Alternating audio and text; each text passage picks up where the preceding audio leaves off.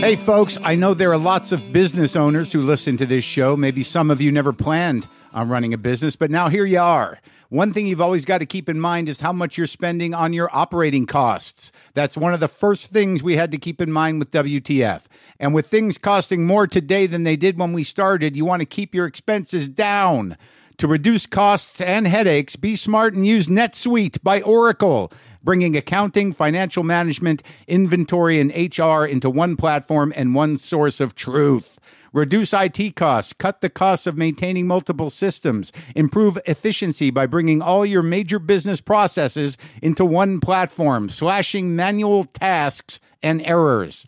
By popular demand, NetSuite has extended its one-of-a-kind flexible financing program for a few more weeks. Head to netsuite.com/WTF for more. That's NetSuite, NetSuite.com/WTF. Lock the gate!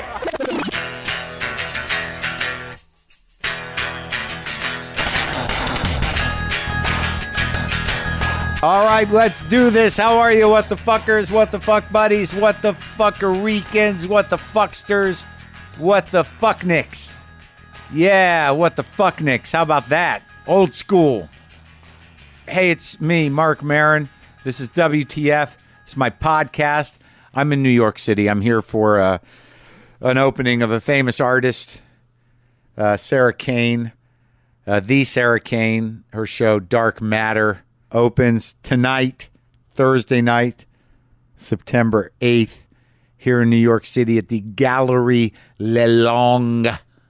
That's gallery with an I-E at the end because it's fucking fancy.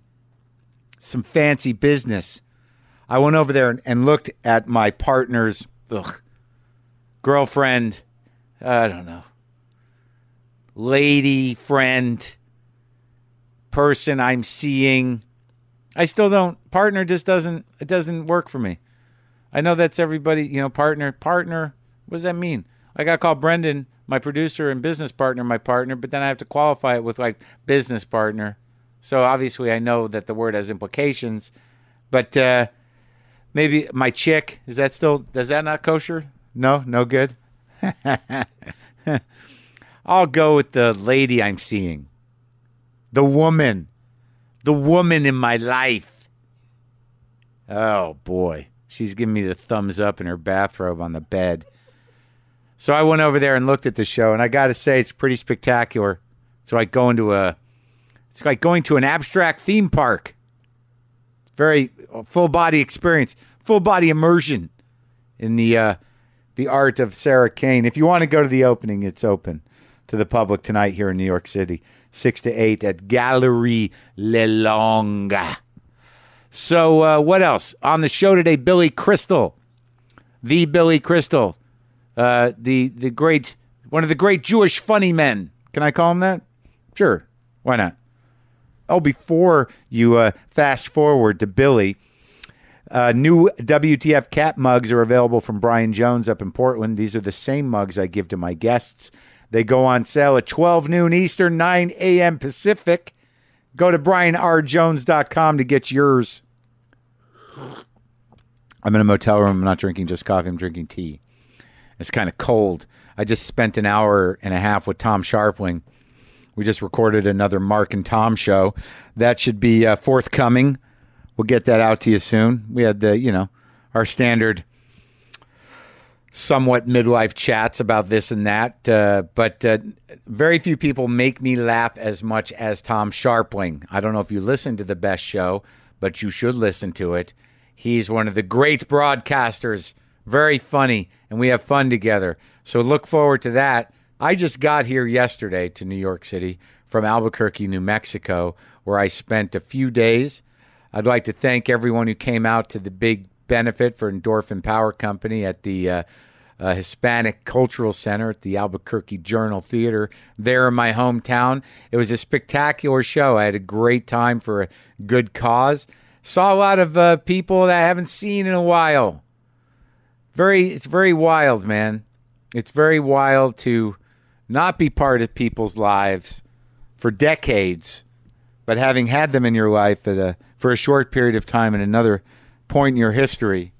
And I've always had a hard time wrapping my brain around that, around seeing people, because you have these very strong connections. Like I saw right when I got to Albuquerque, I went to Duran's Pharmacy for some carne adobada. And I was just sitting there at the counter, and there's some middle-aged dude at the other end of the counter, just a stout little dude, and he's looking at me, and I got no idea. I'm not connecting it. I'm not seeing nothing. Thought maybe he recognized me or whatever, so I'm sitting there. He gets up, walks over, and he's like, "Hey, Mark, man, you remember me? It's me, John." And I'm like, "What?" And I'm like, "Holy shit. It's John, the guy who lived across the street from me, whose house, who I got stoned with him in his treehouse. One of the first times I got really stoned." And I've told this story before, but it was one of those great moments of bad parenting that probably led me to where I am now. But nonetheless, I could barely see John in this guy. Because a lot of times people put it different ways. Like, I mean, Tom Shalhoub used to do a bit about seeing the person that you used to know inside the person you're talking to. They're just surrounded by more face. But it almost looks like these people have eaten the person you knew in high school, and they've grown from within them, inside of that. Whatever the case, you kind of see who the person was. And I recognized him once he said who it was, but, he did have this awkward sort of stonery laugh that, he kind of interjected nervously after almost each sentence. And I'm like, that's the John I know. There's that, like, "Hey, man, it's me, John." And I'm like, "Oh, yeah, there you are. There you are." But yeah, he was the guy. I went over to his house, and we went up his treehouse, got really stoned. I freaked out. I went home to my house. I walked in. My mother was on to it. She said, "Are you stoned?" And I go, "Yes, I'm stoned." And she goes, "Well, why don't you go to your room and play guitar? They say you play better when you're like that." She didn't really have the hang of punishing, but I appreciate that, because, I mean, that kind of creative support is what sent me wandering throughout the world aimlessly to define myself in a creative way. And that's why I ended up here, because my mom sent me to my room high to play guitar. Carnegie Hall, November 4th. That's happening.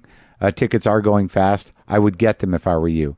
I will be in Rochester, New York, at the Comedy Club tomorrow night and Saturday night, 9th and 10th, 4 shows. I think 1 or 2 is sold out, but I think there's still tickets available. The Wilbur, September 24th, 2 shows. That's happening. There might be some tickets for that second show. I believe there are. Largo in Los Angeles, October 22nd. Carnegie Hall, already mentioned that.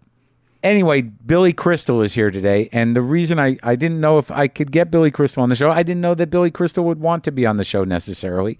And I was at the very sad but very uplifting and provocative memorial service for Gary Shandling, and I was talking to Rob Reiner, who I'd had on the show, and he was standing there with Billy Crystal, and we were talking about Rob doing the show, and I look at Billy Crystal, and I'm like, "Would you ever do the show?" And he was sort of like, "Yeah, of course I would do the show." He was kind of had that vibe of sort of like, "Why am I not on the show? Why are you talking to Rob about the show? Why are you asking Rob Reiner to do the show and not me?" And it was one of those moments like, "I just never thought you would do the show. You would do," and he's like, "Yes, of course, I'd love to do the show." So that's how that happened.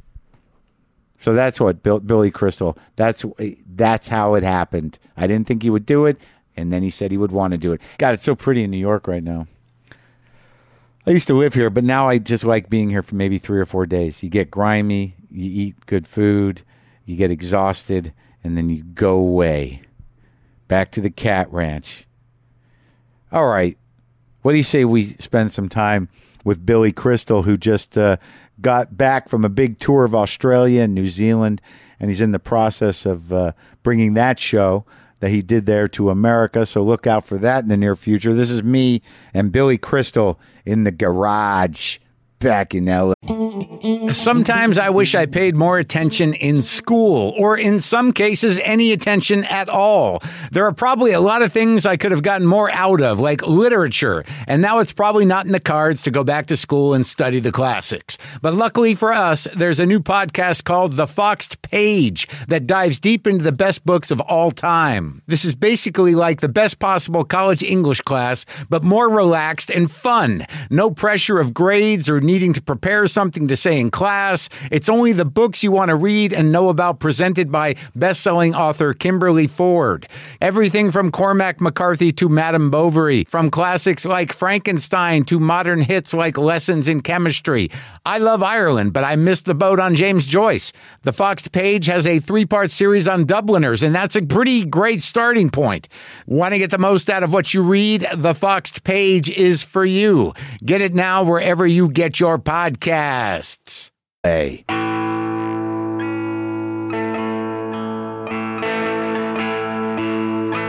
I sort of fall in and out of love with stand-up. Well, that's weird because when you were at Tisch was where you went, right? Yeah.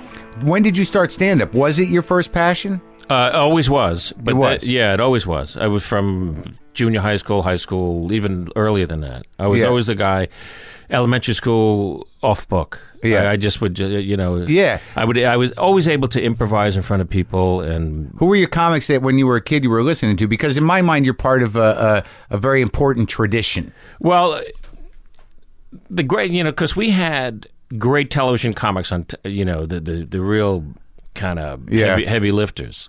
Phil Silver, Sid Caesar, right? But Sid's voice was really the voice of Neil Simon, and Mel, and Danny Simon, and Larry Gelbart, rest his soul, amazing guy, So that filtered through. There was an ethnicity to what Sid did in a very kind of subtle way that was fantastic to latch onto. Yeah.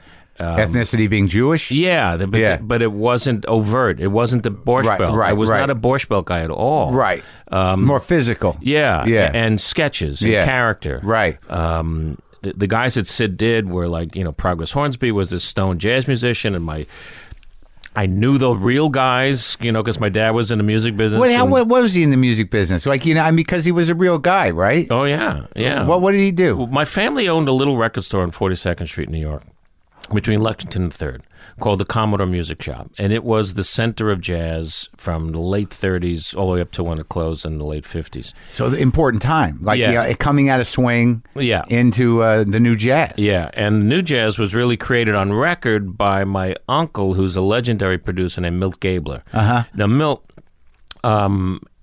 turned my grandfather into a sort of an entrepreneur. So it was a music store where they sold radios and light bulbs, and cranky people would come in and what aisle are the socks in? Are there socks? Where are the whisk brooms? And so then he said, Dad, he was like working there after high school. So he took one of the speakers of the radio and put it over the transom of the door right on 42nd Street and tuned it into this jazz station that plays a lot of Big Spiderback stuff. Yeah. And so the jazz was blasting out in the street. Yeah. People come in going, do you sell records here too?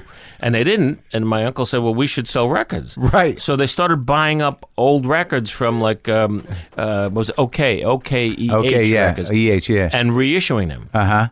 So then they created their own little label called the Commodore Jazz Label, because it was right down the street from the Commodore Hotel. Okay. On 42nd Street. Yeah. Which is now, I think, the Grand Hyatt or something. Right. Right near Grand Central I remember Station. Colony Records. Yeah, that was a big music on Broadway. Yeah. But this little hole in the wall was like 9 feet wide. Right. Now becomes this. Everyone wants these records. So then my uncle says to his father, Pop, why are we selling other people's records? Let's make our own. Right. And he starts producing jazz records and jazz concerts all over the Like, who are the guys? Oh my God! There is Eddie Condon, who was one of the great jazz guitar players of all time. Pee Wee Russell. Yeah. And that later evolved into Billie Holiday, and Billie did all of her original great records on the Commodore Jazz with label. your uncle. Yeah, which included Strange Fruit. And how old were you with this? I was not thought of until I come along in 1948. Right. Or on my MD page, 1957. Yeah. And so my dad then marries into the family and takes over the store. Milt splits, goes to Decca Records. Oh, this is your mother's side of the family? Yeah. Okay. Okay. So my mother's big brother was Milt. Right.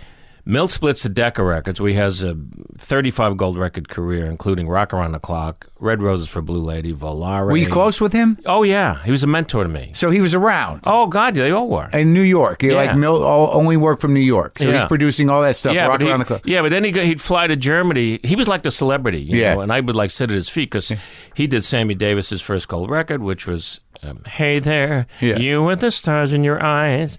That was from Pajama Game. So he talked to me about Sammy and said, watch him. He does a lot of things, do a lot of things, because he knew I had The Shining. He knew right. You want to be show business. So you're a kid like what, 12, 11? Oh, younger than that. Oh, 5, and you're 6. going to shows and you're you're meeting everybody. So you feel that show business thing, like the backstage thing. Well, then my dad's producing jazz concerts all over New York besides running the store. Yeah. So now, in order to be with him, and this is sort of was the basis of 700 Sundays, was we'd go to the clubs with him just to be with him. Right. Because weekends, it was Friday, Saturday night till 3 o'clock in the morning. And he's hanging out with these are heavy cats. Amazing, the greatest guys. Fats Waller, Willie the Lion Smith, Jack Teagarden, Pee Wee Russell, did your Henry dad, Red Allen. Oh, yeah. Did your dad drink? No.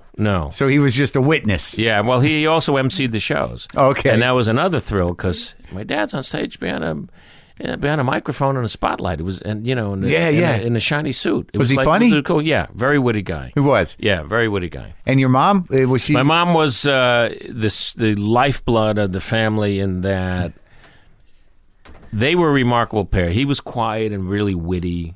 Great sense of humor. Turned us on to, in television, it was not the Three Stooges, it was Laurel and Hardy. Right. It was Ernie Kovacs. It's okay if you stay up late. I know you got a fourth grade test tomorrow. Right. Watch Kovacs. Just watch the highbrow shit. Watch what Phil Silvers does. Yeah. Big Phil Silvers fan.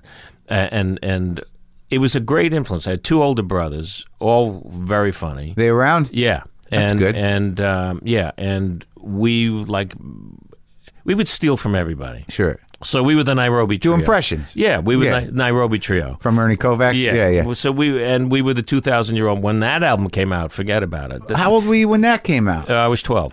Those are my baseball cards, Mark. Mel Brooks, that album came out when you were 12? 1960. No kidding. Those are my baseball cards. Yeah, right. Those were, I love the music. I still love the jazz. But the comedy albums that Dad would bring home from the store, those were my baseball cards. Right. That was, that was amazing albums. It felt like Jonathan Winters had an album out every month. Shelley Berman. Yeah, and Nichols and May, live on Broadway. Yeah. Did he like any of those Yiddish guys, like Myron Cohen or anything? He always laughed at Myron Cohen, but, because Myron Cohen, all of those guys were really artists. Right. They were so specific in who they were and who they played to. Yeah. And that's when the Catskills was at its height. Yeah. Did you guys go up there? Only once. That was enough? That was enough. Well, we didn't have any money. We're in the jazz business. Right. And that's where I saw my first comedian, which, watching this guy's act. Who? I think his name was Pat Henry. Uh-huh. And he was a bald guy, and he said, I grew my eyebrows really long so I could sweep them back over my head. It was the stuff like that. Yeah. And then, of course, every Sunday night, in addition to the guys during the week, was Ed Sullivan. Sullivan had a comic on every Sunday night. Did you ever go to the show? No, but the comics were the heavy hitter guys and the novelty acts. Yeah. I loved the novelty Plate acts. spinners? But there was the guy. There's usually 9 of them, weren't there? The novelty acts? The Lady of Spain guy. Yeah. And the Weir Brothers were. You should watch them. Yeah. Google the Weir Brothers, folks, who will ever listen. They was, I think they were Swedish or Norwegian. Yeah. 3 guys with one had to play clarinet, one played guitar, one played violin or bass, and they were hilarious, physical. These were music hall performers. Well, that's interesting about I was talking to a friend of mine about you and your style, that your physicality and your sense of physical timing is so right on. It's a natural thing, but you're aware of it. Yeah. And I've always envied it because it is a natural thing. And once you learn how to do it, I imagine it's sort of addictive. But there is a moment where, to do takes, to do beats, to do physical stuff, it's a choice, right? Yeah. And it also, when you're in front of an audience, it helps them see the joke if they don't hear it. Right. You know what I mean? Yeah, but there's also that amazing beats that those guys took, like those pauses and the takes, and not many guys do it anymore. No. It's a lost art, but when I watch, analyze this, I guess I'm getting off the narrative, but it's okay. The narrative.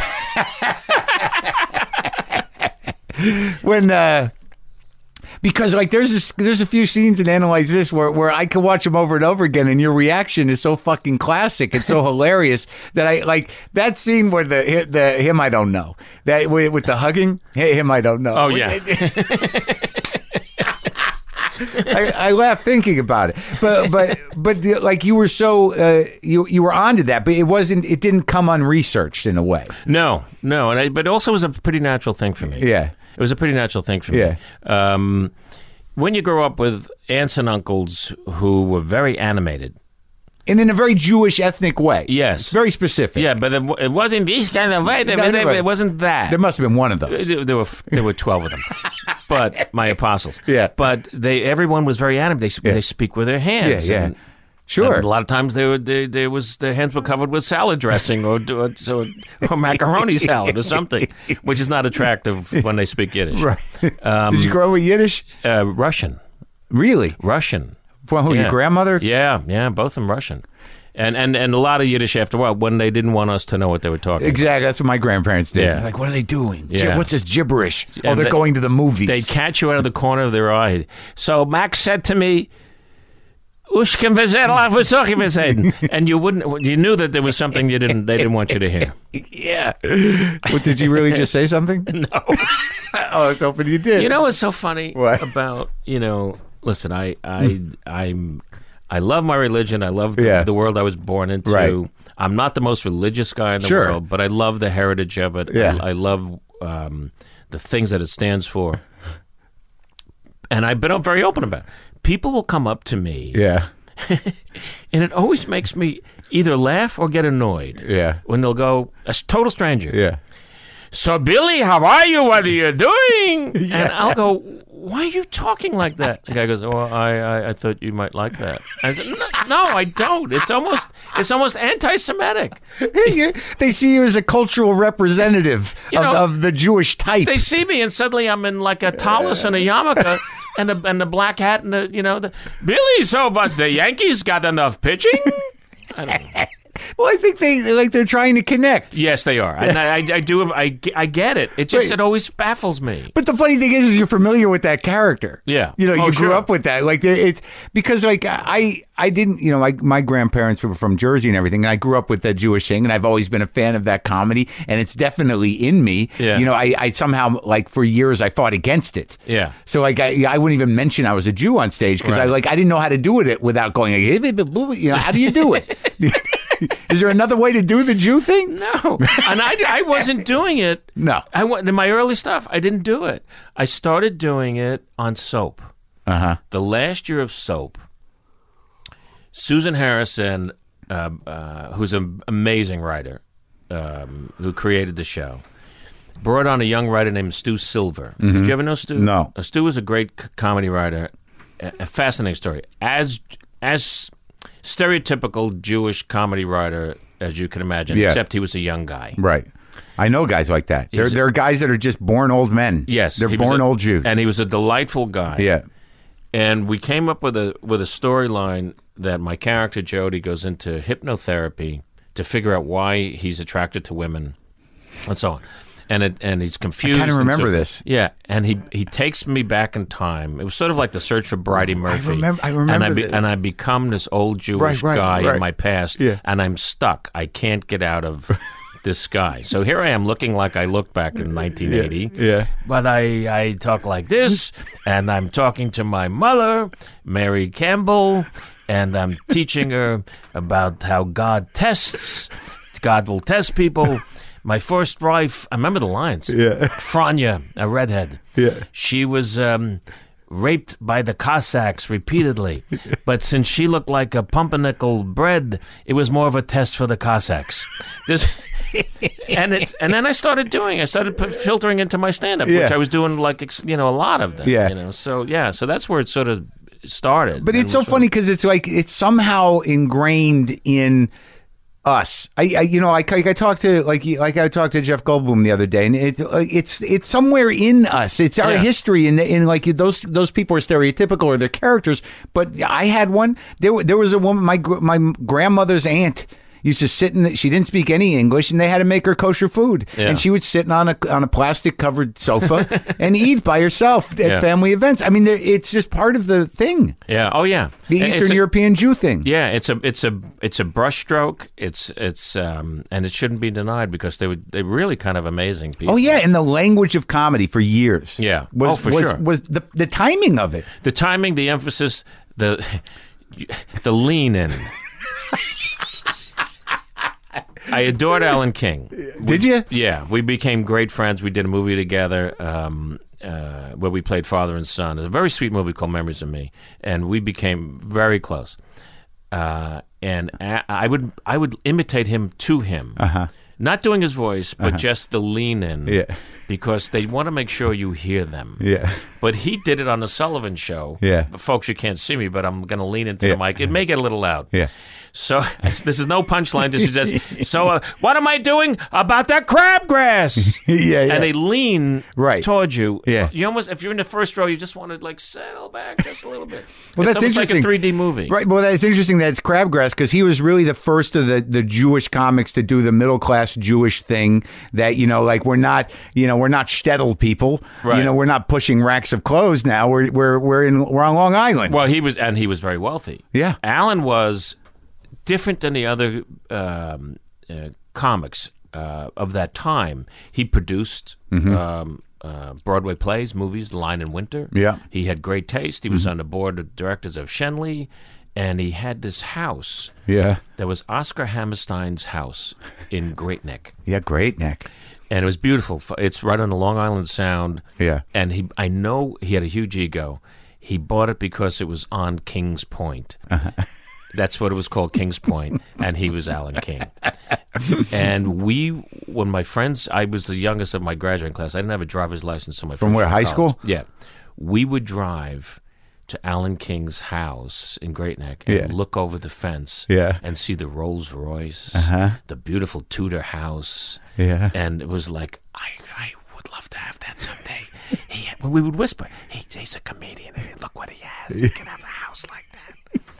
And then when I was little, he came into an Italian restaurant in my hometown. Yeah. Which was? Long Beach, Long Island. Yeah. And there was a hotel that had a big showroom. And everybody worked there. I saw Sammy Davis Jr. there. And the dinner club, right? It was a big hotel. It had a big supper club. Yeah. And Alan came into this little restaurant, and we actually wrote this into Mr. Saturday Night, where Ron Silver, playing the director, tells me of the entrance he saw me make in a restaurant. Right. And Alan, he had just come from the show. Yeah. He had a mohair suit on, a white shirt, beautiful white tie, like white on white. I must have been 9. Yeah. And he came in, and everybody applauded. And he glided into the room, and I had recognized him from the Sullivan Show. Right. And, we were very modest people. Sunday night was the one night we could eat out. Yeah. And I saw him, and I ran up to him, and I said, Mr. King, I think you're fantastic. And he looked at me, and he said, whoa, look what just fell out of my nose. And I thought it was like getting an autograph from Mickey Mantle. It was like he insulted me. It was so great. And we put that into the movie. With no malice. Though. No. Yeah. Alan was amazing. I'm so blessed to. That's one of the fringe benefits, Mark, of what we do. My grandfather used to say, if you hang around long enough, sooner or later they'll give you stuff. Yeah. The people we get to meet and end up with and become part of their lives is for me, at this point in my life and my career, kind of, I look back and smile going, holy shit. Right. Holy shit. Yeah. It's wild. I mean, when did you so you're 9, you're watching Sullivan, you're doing all this stuff, you're doing shtick in school, and your brothers, did they end up in show business in any way? My middle brother, I'm the youngest. He's 2 years older. My brother Rip has been a producer, a television producer for years out here. Yeah. And my older brother Joe was an art teacher for 36 years, really funny, great witty guy. And he's retired now. Yeah. So you have a creative family. You have a family that's open-minded, at least, enjoys show business. Oh, big time, and big civil rights people. And on top of that, my mom was a great tap dancer. Oh yeah. And she was the voice of Minnie Mouse in the Macy's Thanksgiving Day parades in the late 30s. She would sit in the float as it came down and would sing this. It would usually "I'm Forever Blowing Bubbles" to this huge float. Yeah, coming down inside the float. Yeah, inside the float. There was like a little cabin or whatever at the base of Minnie's feet, and no one would see her.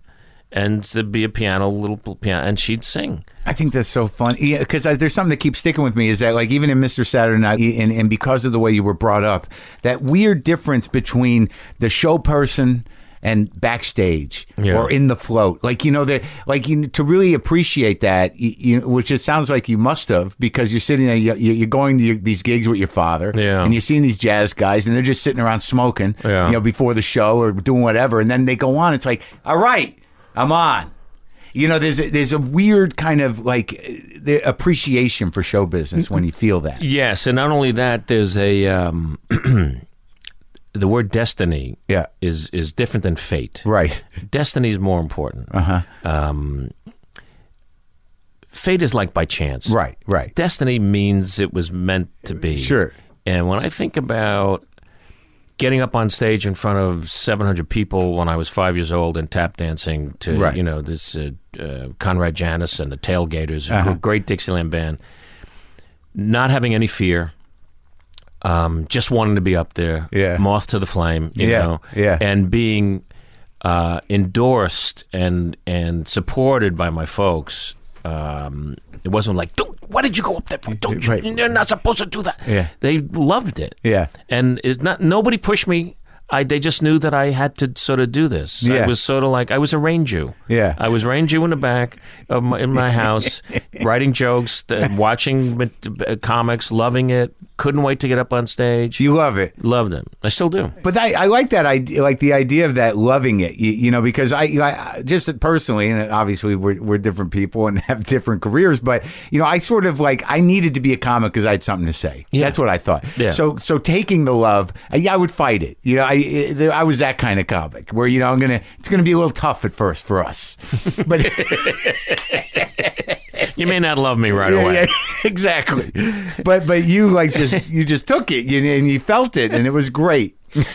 Yes, but I also had a little mantra. Yeah, which was don't settle in. Right. You know what I mean? Stay vigilant. Yes. Don't get too relaxed, man. It's mine used to be hide the hate. Well, that's a little more. It is dramatic. Similar, I think. No. No. Hide the hate. That's a great album title. Yeah. Or a book title. Yeah. All right. I'll make note of it. Yeah. But yeah, because I realized that, you know, in the last few years, like, I miss you as the host of the Oscars because you love show business. I do. You know, and it's like, this is a night for show business. Celebrate show business, you fuck. Yeah. Whoever you fuck is. Yeah. Yeah. And like, I never thought I'd have a moment where I'm like, I miss Billy dancing. But the thing is, I didn't really dance. You did. You moved. I did. Yeah. Oh, I moved for sure, and we entertained. Right. You know, because that's what it was about. It was just, because that's what it is about. It's supposed to be. Everybody knows too much now, and I'm not even that old to say that. No, it's true, and you know, social media really hurts that a lot. Sometimes, it's like everybody's on this equal playing field. It's like, no, no. I want some privacy. I'd like the mystery to be maintained a bit, if possible. Yes, and I don't need to hear from Jack 59 in whatever town it is that he hates me. Yeah. Because Alan King had a great line about that, which was surrounded by assassins. But he was talking about other comics. Maybe. So when did you decide to sort of pursue it, like, in earnest? Like like, how did that? When I got out of the draft. 69. Yeah, the first draft, televised draft. I was a directing major at NYU, studying film direct. I don't really? I still don't know why I did that. I swear to God, I had been in nothing but musicals and plays in high school. In high school and college, You went to college. This is the graduate school you're talking about? No, I went 2 years. I went to a school in West Virginia first, called Marshall University. How was that? It was, I went 1 year. I had a good time. Yeah. I was a baseball player, and it didn't work out for me there, and I transferred. Is that what you wanted to do? Yeah, and I came home. My father just passed away. I was young. I was very 54. Oh. I was 15, so I was really depressed, and I go away, and West Virginia was a little too off Broadway for me. Yeah, and I was lonely, and you're a city kid. And I didn't give it the best chance I could give it, I think. And you're in grief, and you're alone now. And it was first time away from home, and and I was 17. I couldn't even horrible. And I couldn't even drink. I couldn't even drink with the guys and do any stuff like that. So I came home that summer. And I had a job in a day camp. Jewish day camp? No, regular. Yeah, and this girl walks by. I'm on the beach playing ball with this good friend Stevie Kohut. Yeah, and I'm getting ready to go back to school. And she walks by, and I said, "I'm going to marry her," and I did. So 4 years later, and so I didn't go back to school. I transferred to this junior college to be around her. Yeah, I knew if it was, I loved her so much right away. Yeah, that I don't know if you've ever been in like a long distance relationship. Sure, they don't work out. No, it's easier now with Skype, but but back then difficult. Yeah, and so I said, not going to go back. Yeah, and I transferred to this great junior college called Nassau Community College, and had one elective, which was an acting 101 program. Yeah. And I walked in there, and it was like, I'm home. No kidding. Yeah, great teacher. You remember the guy? His name was George Oliver. Interesting man. I loved the students, started doing stuff, started doing scenes, and I just gave it for 2 years. That's all I did. Yeah. Then I transfer. No stand-up yet. No. Yeah. But I met these two guys who were actors, and we started doing improvs together. I would have just done stand-up, but I was terrified. Right. So I had these two guys, and we had this really fun act. Who were those guys? There's Dave Hawthorne and Al Finelli. And we became known as We the People, and then we became known as Three's Company. We had more names than really good routines, which was two. So now I transfer to NYU, and I get in. I don't know why, Mark. I applied as a directing major. I didn't go into the acting program. You don't know why? I still don't know why. I used to make little home movies and stuff, you know, and I liked being... Did you think maybe it was a better job? I thought maybe I was very practical. Right. That if the acting thing didn't work out, I had something solid like directing to fall back on. So I get to NYU. Yeah. And who's my film professor of the production class? A graduate student named Martin Scorsese. No kidding. Yeah. So this is what, 70 what? This is 68. 68. 68. I'm living in the East Village with my best friend David Sherman. We're still the closest of friends, and we had this little apartment on East 5th Street next to the police station. And the reason the police station is important, it was on the wide shot of the police station on Kojak. You can see my apartment. Oh yeah. And he pointed to that a lot. Yeah. Right here. Yeah. Right here. And, you show me Miles Davis records. Miles would get busted every week because he'd be coming down to the Lower East Side to look for drugs. Score, yeah. Yeah, and his red Ferrari would be out front of our apartment building. And he'd be yelling at this red-haired detective named Sergeant Fink. And he'd be yelling at him, "Motherfucker, why do you keep fucking give me the phone?" And he said, "Miles, don't be coming down here no more. Don't be coming down looking for drugs. What are you, stupid? What are you, stupid?" You saw this? Oh, yeah, we'd see him all the time. Yeah, so that was 68, 9, and 70. 6th Street. East 5th. East 5th between... 325 East 5th Street. Between first and second, yeah. And now, Vietnam's raging. It was the greatest place to live was the East Village then. It was so extraordinary. The Fillmore East was there. Was that 3rd? 4th? No, this was right on 6th Street and 2nd Avenue. Yeah. I lived on 2nd between A and B in the 80s. Right. Yeah. And it was right next door. That's why I saw my first movie, was that theater. My dad did these concerts at a place called the Central Plaza, which was 111 2nd Avenue, which is now an NYU building. Right. Is that the film archive? It was a movie theater? It was a movie theater called, originally it was called the Lowe's Commodore. Ironically, it had the Commodore name in it. Yeah. And it became the Fillmore East. Okay. Yeah. And that's where, everybody played. Oh, everybody. Oh, it was amazing. But for Great Hendrix, the Band of Gypsies record. Yeah, Zappa, everybody played. And the East Village then was so exciting to be part of, but our country at that point was in the middle of natural childbirth. Yeah. It was all this screaming, all this yelling. Yeah. We hated this war. We hated Nixon. We hated what was happening. And I mean, LBJ knew what he was doing. Yeah. Yeah. I will not seek, nor will I accept a nomination. I'm getting the fuck out of here. Because he could see what was happening. And now we're faced with this. And suddenly, kids today have no, and now I sound like Alan. And you're like 20? Let's see. I was 20. Yeah. Now I'm sound like Alan King. Yeah. Yeah, this kid. But nobody today. Were you exposed to the draft? No, I'm 52. Oh, so there was you got a selective service card. Yeah. And they told us that they're going to have, as the war was heating up. Yeah. That we're having this televised draft. Yeah. Which was a Powerball, basically. 365 birthdays, ping pong balls. You didn't want, really? Put into a machine, live on television. And as they came out, if you were in the first 200, you had a report right away, and you more than likely were going to go to Vietnam. And listen, for those of us who didn't believe in the war, this was a terrifying thing. For those who made their choice, I totally respect that. I had no idea why I cared about the Van Phu. I didn't. If they were in Jersey, then okay, sign me up. Or if they were bombing Jersey, then sign me up. But I didn't. What did we care about that? Right. It made no sense to us. Much like this war that we've been in for 12 years now doesn't make any sense either. 15 years. Yeah. So it was on television. Sure. So it was like the anti-lottery. Yeah. You didn't want to win. No. Right.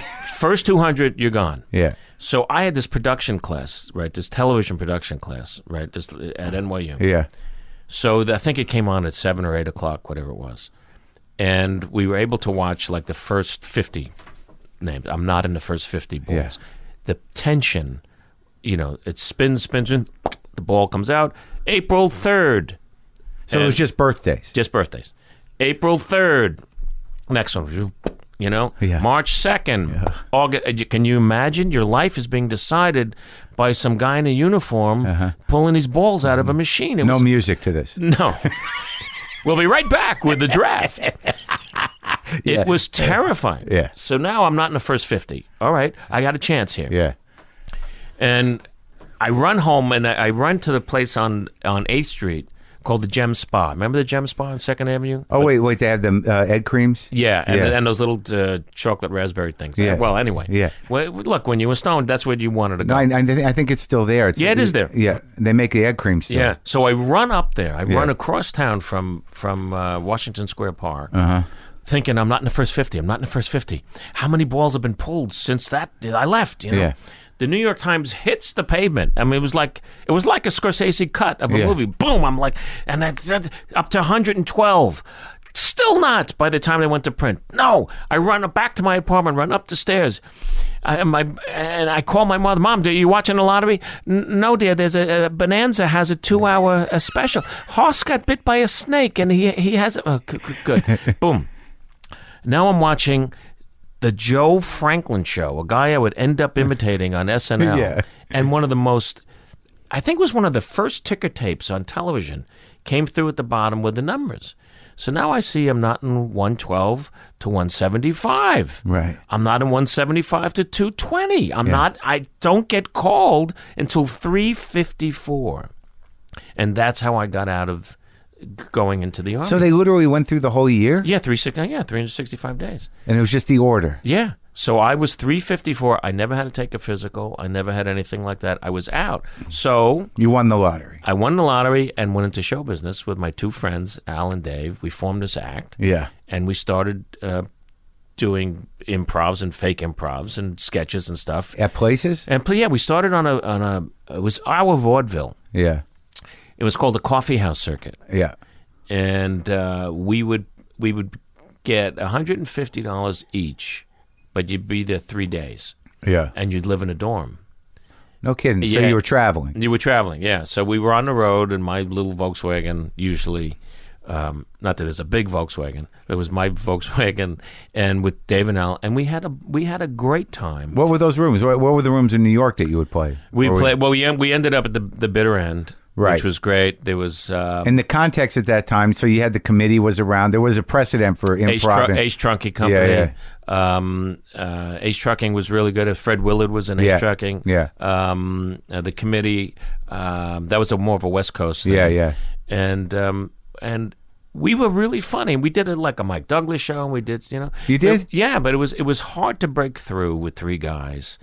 And I was there 4.5 years with them. Really? So you were in you were in show business? I was in show, but Yeah. and not making any money. I mean, Right. the most I made was like $4,000 a year. Were you the feature act or you the headline act? Or We'd be the opening act, Right. and sometimes we would headline. But at the colleges, we were always the featured act, Right. And there'd always be a folk singer, Sure. and us in Yeah. what they, it was called the Coffee House Yeah, Circuit. right. So every campus had a thing after 8 Yeah. o'clock. The cafeteria became Yeah, right. the nightclub, The Beatniks. yeah, Yeah. and that's where we worked. Huh. But I was already married in 1970, Wow. so for me, You it got to was make a living. yeah, and I was substitute teaching Yeah. at the school I went to, which was weird. Being On in Long Island? yeah, in Long Beach, in the junior high. That's where you were living? But Yeah, I was living in the house I grew up in. Upstairs, there was like a separate. This is after the Lower East Side. Yeah. So wait, we didn't linger on Scorsese. So you got this hyperactive graduate student teacher? Oh my God, he would stand behind you, and we were working. There was film then. Yeah. So you got white gloves on. There was a machine called a Moviola. Yeah. The right. Moviola had the film on one spool and your sound on the other spool, and you synced them up. Yeah. And they'd run through a machine. Right. And you couldn't touch. You had white gloves, and if you wanted to make an edit, you'd stop with the brakes. Right. Put a grease mark on your cut. Yeah. Take a razor blade, make the cut. Yeah. Take the tape, make the edit. Go to the sound, hear the sound.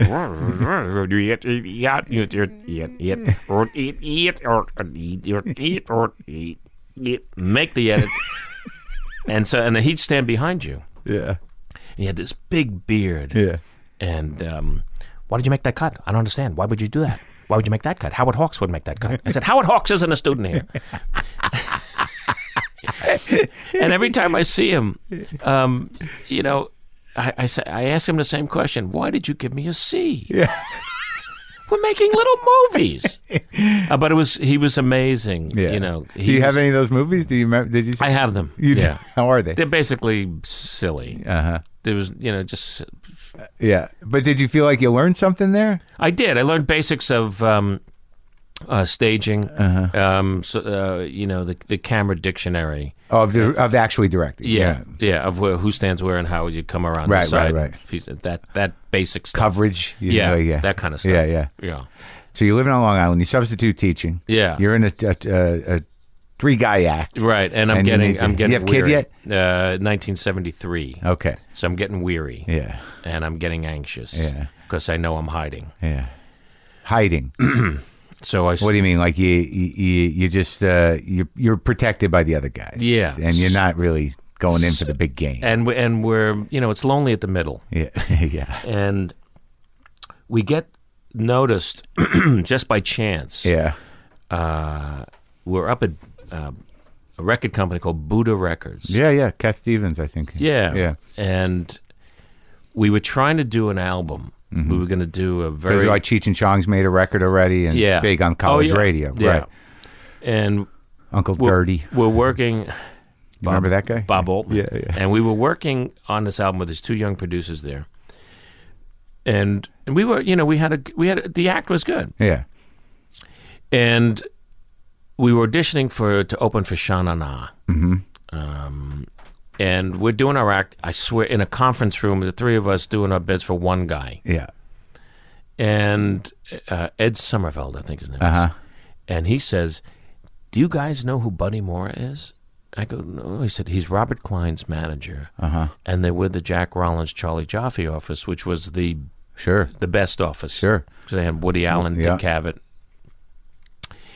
And I'm going to bring him in. Buddy Mora. Yeah. So he brings in Buddy, and we do our stuff for him all alone in this room. And he doesn't laugh. He smiles a couple of times and says, okay, let me see what we can do. So and so. So he gets us in a couple little rooms in New York, so on and so forth. And I know it's not happening.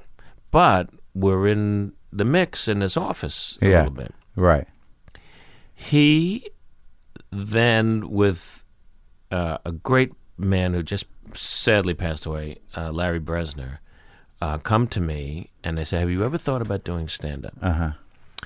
And I said, yes. And they said, because the act isn't going anywhere. We don't think that it's They just, pulled you aside. yeah, Right. it's not going to happen. Yeah. But we'll be there for you, and we'll work with you right from the beginning if this is what you want to do, because we think you could be a stand-up comic. So I went, oh, my God. Yeah. I said, let me think about this. Yeah. Now I know I have a support group. Right. A big one. Yeah. So I'm home, and I was Mr. Mom. Yeah. Janice went back to work. Yeah. She's now working at the college that I went to. She's assistant dean of theater at Nassau Community College. How'd you feel about that? Listen, it was what you had to do. Sure. And, She had faith in you, though? yes, because this is one who said to me, you can do this. Yeah.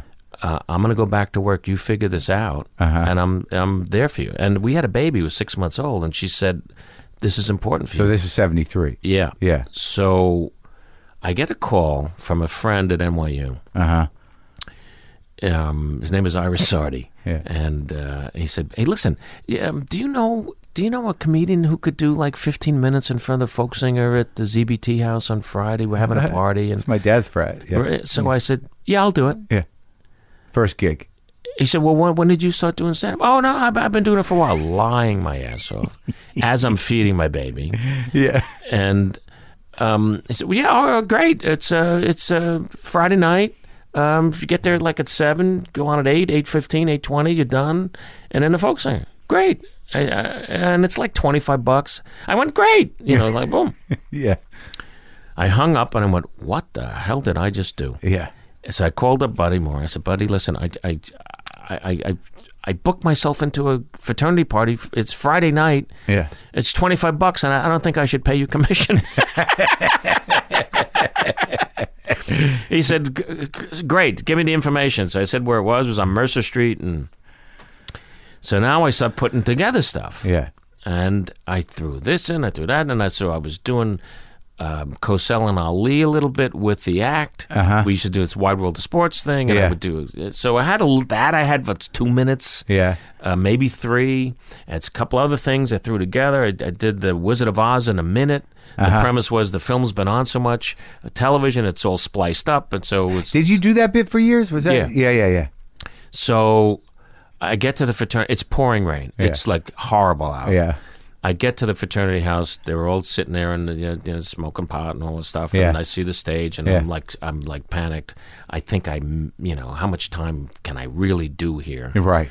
And Ira comes over and goes, "Listen, can you stretch?" What do you mean? He said, "Well, because the folk singer just called. He's stuck in traffic with this rain. Yeah. Can you stretch?" I said, "You mean go from 3 to 3.5 minutes?"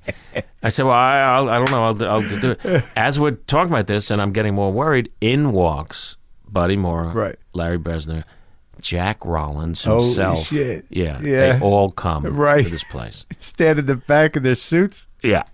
With the wet raincoats and umbrellas and stuff. And, hats. Yeah. And they introduce me. I go on. Mark, I don't know where it came from. I did an hour and 20. Come on. I swear, I still don't even remember what I did. I just went. It was a belch. It was a vomit of epic comic proportions because it was all of us frustrated time with the group just came out. Right. You know? And Rollins loves that, right? He likes when you push it out there. I just went. Yeah. I just went. Yeah. And they stood up, and the folk singer then arrived, and he sang "May the Circle Be Unbroken," and then it was a nice night. And they came up to me afterwards. I couldn't believe it. Yeah. Janice is crying, and Buddy says to me, "All right, listen, that stunk, so let's go to work." Did he say that? Yeah. But you were getting laughs? I was killing. Yeah. I swear I don't remember what I did. Right, but I bet you at that time they were sort of seeing the new comics come out, and I imagine that you were probably doing some crowd work and stuff, right? Oh yeah, yeah. But it was like it was like a miracle. It was beautiful. It was great. Yeah. And then you knew you could do it. Yeah. Like if your first weird gig out, you somehow did an hour and a half. You're like, okay. It's just trimming now. And yeah. And now I go, oh man, I cheated on my friends. Uh-huh. They had no idea. Right. And now I know I don't want to do that anymore. Right. With them. Oh, you got to do that talk. And now I got to tell them. Yeah. What I did. Yeah. And they were my best friends, and it was 4.5 years of stuff together. Yeah. And living on the road in dorms together and all that stuff. It was more than just being an act together. Yeah. No, sure. And I told them, and they were shocked that I did it, but they went, good for you. No kidding. I said, guys, I love you. Yeah. I really do. I got an 18-month-old baby that's sleeping in there. I got to do this, and I'm going to do it. Yeah. And we had one gig coming up. Right. Opening for Melissa Manchester at the bitter end. Uh-huh. And she was hot like crazy. Yeah.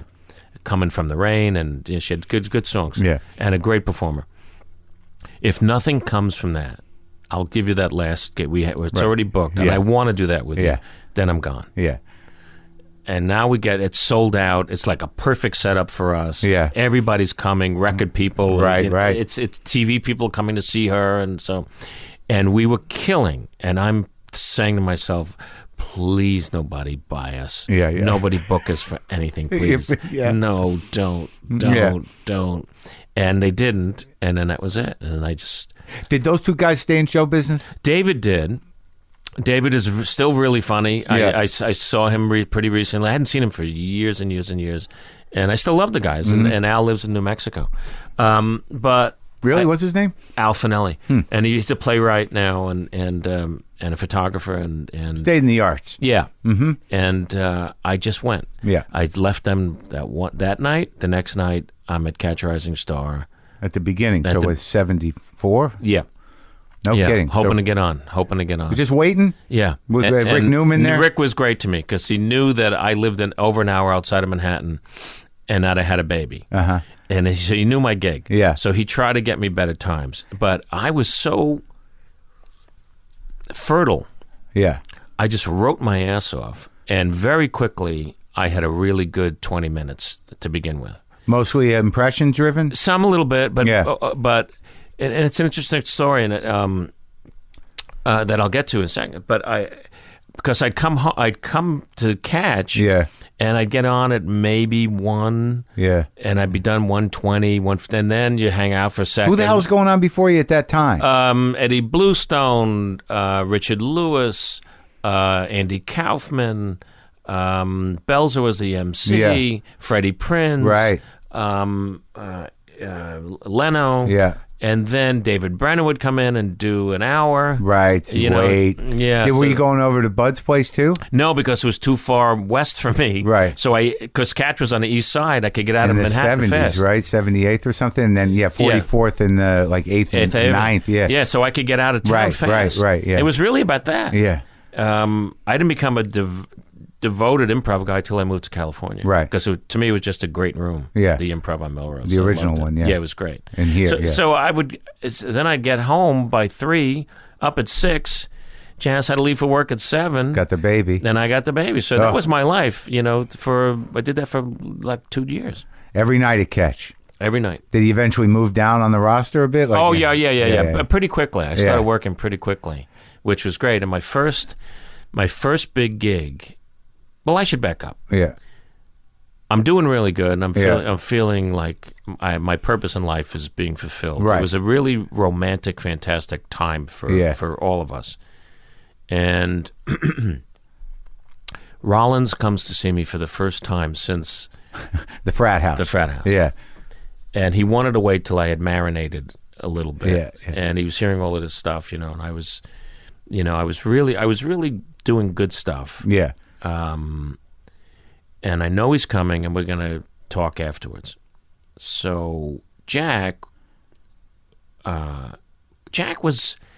he looked like the Jewish Duke Ellington. He had the big eyebrows. But the big bags under his eyes, and always a little stub of a cigar, Yeah. and tons of dandruff. They're almost like epaulets on his suit.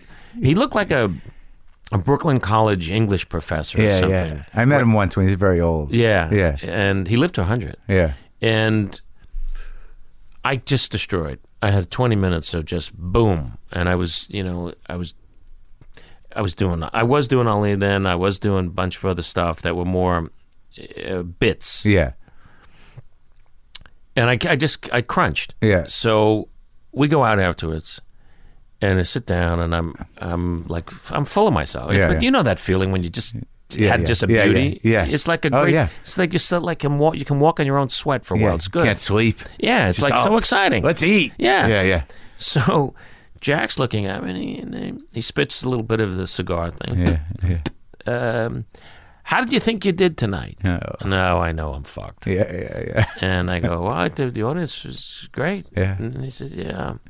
And now I feel like I want to stab him. Yeah. Because he's just not saying anything. And he goes, yeah, Bill, I didn't care for it. And I'm going, why? Yeah. I go, really, why? And I'm trying so hard not to leap across the table. Yeah. You didn't leave a tip. I go, what do you mean? He said, you did a lot of bits. I call them toys and games. Uh-huh. There was all bits, but the audience had no idea about who you were when you left the stage. You didn't leave a tip. A tip, that little extra something that you leave because it was good. Yeah. They said, so they know. I like the guy who did the thing. No, he's a nice man. That's important. Right. You didn't leave a tip. You never once said I. Yeah. I think, I feel. Yeah. You know what bothers me? Yeah. You never said that. Any of it. I know what Ali thinks. Yeah. I know what this guy thinks. Yeah. I know what Mr. Rogers Yeah. does. These are bits that, Yeah. So, you're working too safe. Huh. You have to be ready and be prepared to bomb. You have to know what that feels like in order to grow. These are like Talmudic, huge things to lay on a 25-year-old, Stand-up who just killed. and who's 6 months just past substitute teaching, who's Yeah. feeling like, oh my God, my future's happening. Yeah. And it was gigantic, but it totally changed my perception about what I was going to do. He said, so come back tomorrow. Yeah. You know these things can work. Yeah. And we can sprinkle them in as we go. Right. But for your own personal welfare on stage, don't do any of this tomorrow. You're married, right? Yes. Talk about that. You're a young man, you're married. That's unusual. Yeah. You have a baby? Yes. Talk about that. Look at you. Who else has a baby? Yeah. Eddie Bluestone doesn't have a baby. Yeah. Belzer will never have a baby. Well, look at that. You have it. Talk about that. And I went home. I didn't sleep. I'm up all day with Jenny the next day, who's now the mother of two herself, and I'm writing stuff about being the only man in the play group. Yeah. Right. Being the only, and it gave me an identity. Talk about how she was born. I did a piece about natural childbirth in 1974. Yeah. That's what I was. And he pointed me in the right direction. And any young person who comes up to me and asks me about that, I tell them that story. Yeah. Be prepared to bomb. Yeah. We're so. And did you? Oh yeah. But till you find your way. Right. Till you find your way. Right. And then I learned, if I could experiment with that. But I need that thing to end with. Yeah. So then an act starts to develop. Sure. Always got Ali. Yeah. I got that, and then you throw in this and throw in that, and then suddenly you But it was the approach. Right. It was the approach that was so amazing. And when Jack was 100, this was last year. He died shortly after, and I hadn't seen him in years. And I always kept in touch with him. I always called him.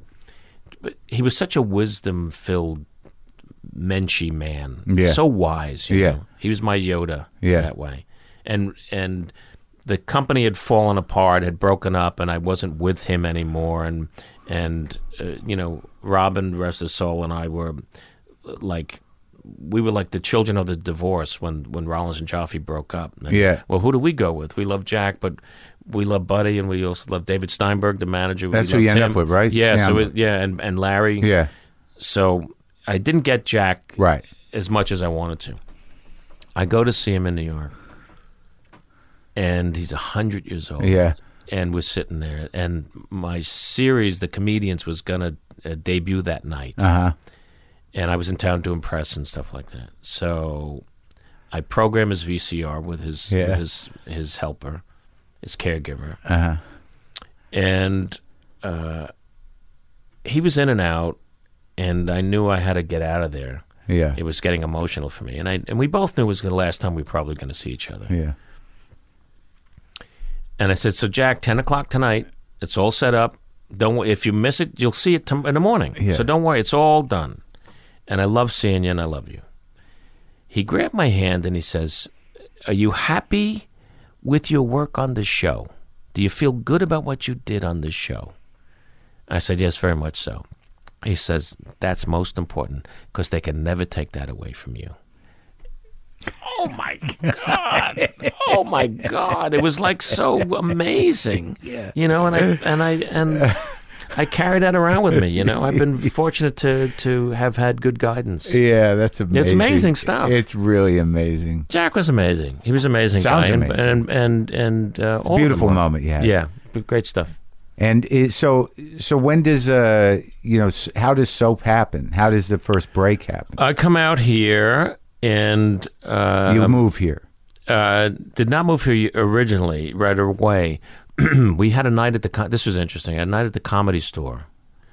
I was traveling on the road with Melissa Manchester. I was her opening act then. And that was a great gig for a comic at that time. It's fantastic. Yeah. But it was kind of cool. You lived on the bus. Do 20 minutes, right? Yeah, and sold out crowds. Yeah. You know, nothing on my head. Yeah. And came down to L.A., which was intoxicating. Mm-hmm. L.A. back in the 70s was like amazing. Mm-hmm. You know, you could be on Sunset Boulevard and smell the orange blossoms in the valley. I mean, it was like really, it was different. More intimate business. Yeah, it was really cool. Yeah. And exciting, and stuff was happening. Yeah. So they have a night, the office sets up a night for me at the Comedy Store. Everybody comes. Yeah. I mean, it was insane. In the main room, the big room. No, the original I don't room? think they didn't have the main room yet. Oh, it wasn't open yet. So it was Yeah. the little box room. there. Yeah. Yeah. And I look out, and there's Jim Brooks, and there's Carl Reiner, and there's Norman Lear, and there's all these things. And it went really well. Yeah. It went really well. Yeah. And now I'm meeting all of these guys. It's like being in a Yankee locker room. Yeah, yeah. And I go home to New York. Norman Lear calls me at home himself. Uh-huh. "I so enjoyed you the other night." I'm like, "Yeah?" "We have a part on All in the Family. You play Mike's best friend. He's going to get married on the show at Mike's house. It's a pretty good episode, and I thought, would you come out, and would you think about doing this?" Would I come out? Would I think about doing this? You know? Yes, Mr. Lear, of course. And Norman. Norman. Yeah, yeah. Next day, I'm on a plane. I'm coming out. I'm doing All in the Family. Is that the first time you met Rob? Yeah. Uh-huh. So now I'm cast as his best friend. Yeah. It was the week after the Stivic baby had been seen on All in the Family. Okay. Right, Sally and Mike's baby. So it was a huge audience, like 49 million people saw like a medium show. Yeah, yeah, yeah. And no Archie, Yeah. No Edith. It was me and Rob and Sally, and I ended up getting married on the show. But it's a funny episode, but we had to play best friends, and it sort of stuck right away. Yeah. And we said, listen, it was good on the show, so let's just keep going with this. Yeah. And that's it. It's remained to this day. Yeah, yeah. Yeah. That's who I saw you with him. That's when I last saw you at the Shandling Memorial with Rob. Yeah. Yeah. So it was that was a big break. And then Paul Witt, Tony Thomas, Susan Harris call us. They saw me in the Tonight Show. Yeah. And they were doing the series, and they offered me this part to play Jody Dallas, this gay director of commercials, as part of this big ensemble. I had one line. The pilot was an hour. There were 2 half hours put together as a pilot.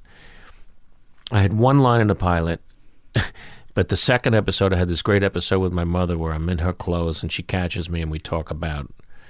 She sees me and she goes, "Why? Get out of my..." "Oh, you wear it belted." And it was smart, and I met with them, and it was a great pedigree. It was Jay Sandrich, who was one of the best television directors, Mary Tyler Moore Show. And Susan, I just thought she was a genius and amazing writer. Yeah. And so I said, okay. And it was a groundbreaking show. Groundbreaking show, and I thought, all right, well, but wait a second. This is 1976 when the pilot was. America was a lot different. It wasn't as tolerant. I said, but I have my stand-up. Yeah. But you'll always have that. You'll so I didn't want to be the gay guy from Soap. I still wanted my own identity. Yeah, Billy Crystal. I just was starting to really get what's being on stage. It was getting better and better. Yeah. Was SNL happening yet? No. Well, yeah, the show had been on. Yeah. Yeah, and were you up for that? I was bumped from the very first show. Oh. Yeah. You were bumped from the first. But how long were you mad at Lorne Michaels? A long time, but I understood it. Yeah. At the same time. At that time, you understood. I didn't understand it because of how it was told to me. Yeah. About what went down. Mm-hmm. The Friday night before was a dress rehearsal. I'm sorry. No, I know. The Friday night was a dress rehearsal, and Lorne had been coming to the clubs, and he loved what I did, and he liked my did, and he signed me to the first show, and right. Yeah. We had this deal in NBC with like six appearances on SNL over, Yeah. and then then I'd become like the first non-celebrity host, right? Which is what he was talking about at the time. This is all on paper. Yeah, so we come to the first show, and it's George Carlin is the host, and there's 2 musical guests, Billy Preston, Janice Ian, and I knew everybody in the cast, because they were coming to see me at the bitter end and stuff, John and Gilda and everybody. Friday night we have the run through for the network and a full audience, and my thing just killed. Yeah, but it ran like 5.5, 6 minutes. Yeah. So now we have notes afterwards. And Lorne says, "And Billy, I need 2 minutes." I said, "You need me to take out 2 minutes?" "No, I need 2 minutes. Total. That's all. We're running very long."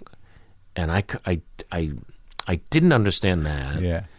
And throw in the fact I'm 25 years old, 26 years old. Yeah. How could my thing killed?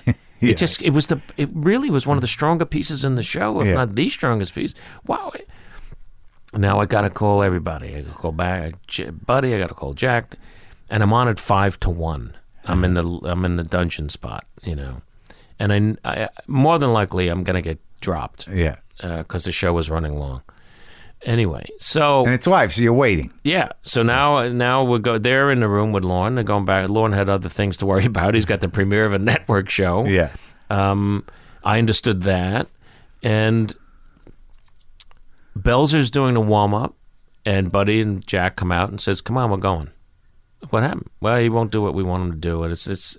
I didn't have any other material to do. Right. I didn't have a 2-minute hunk. Yeah. Andy had Mighty Mouse. Yeah. Right. So he had this amazing little piece. Yeah. I didn't have it. I was too new. Right.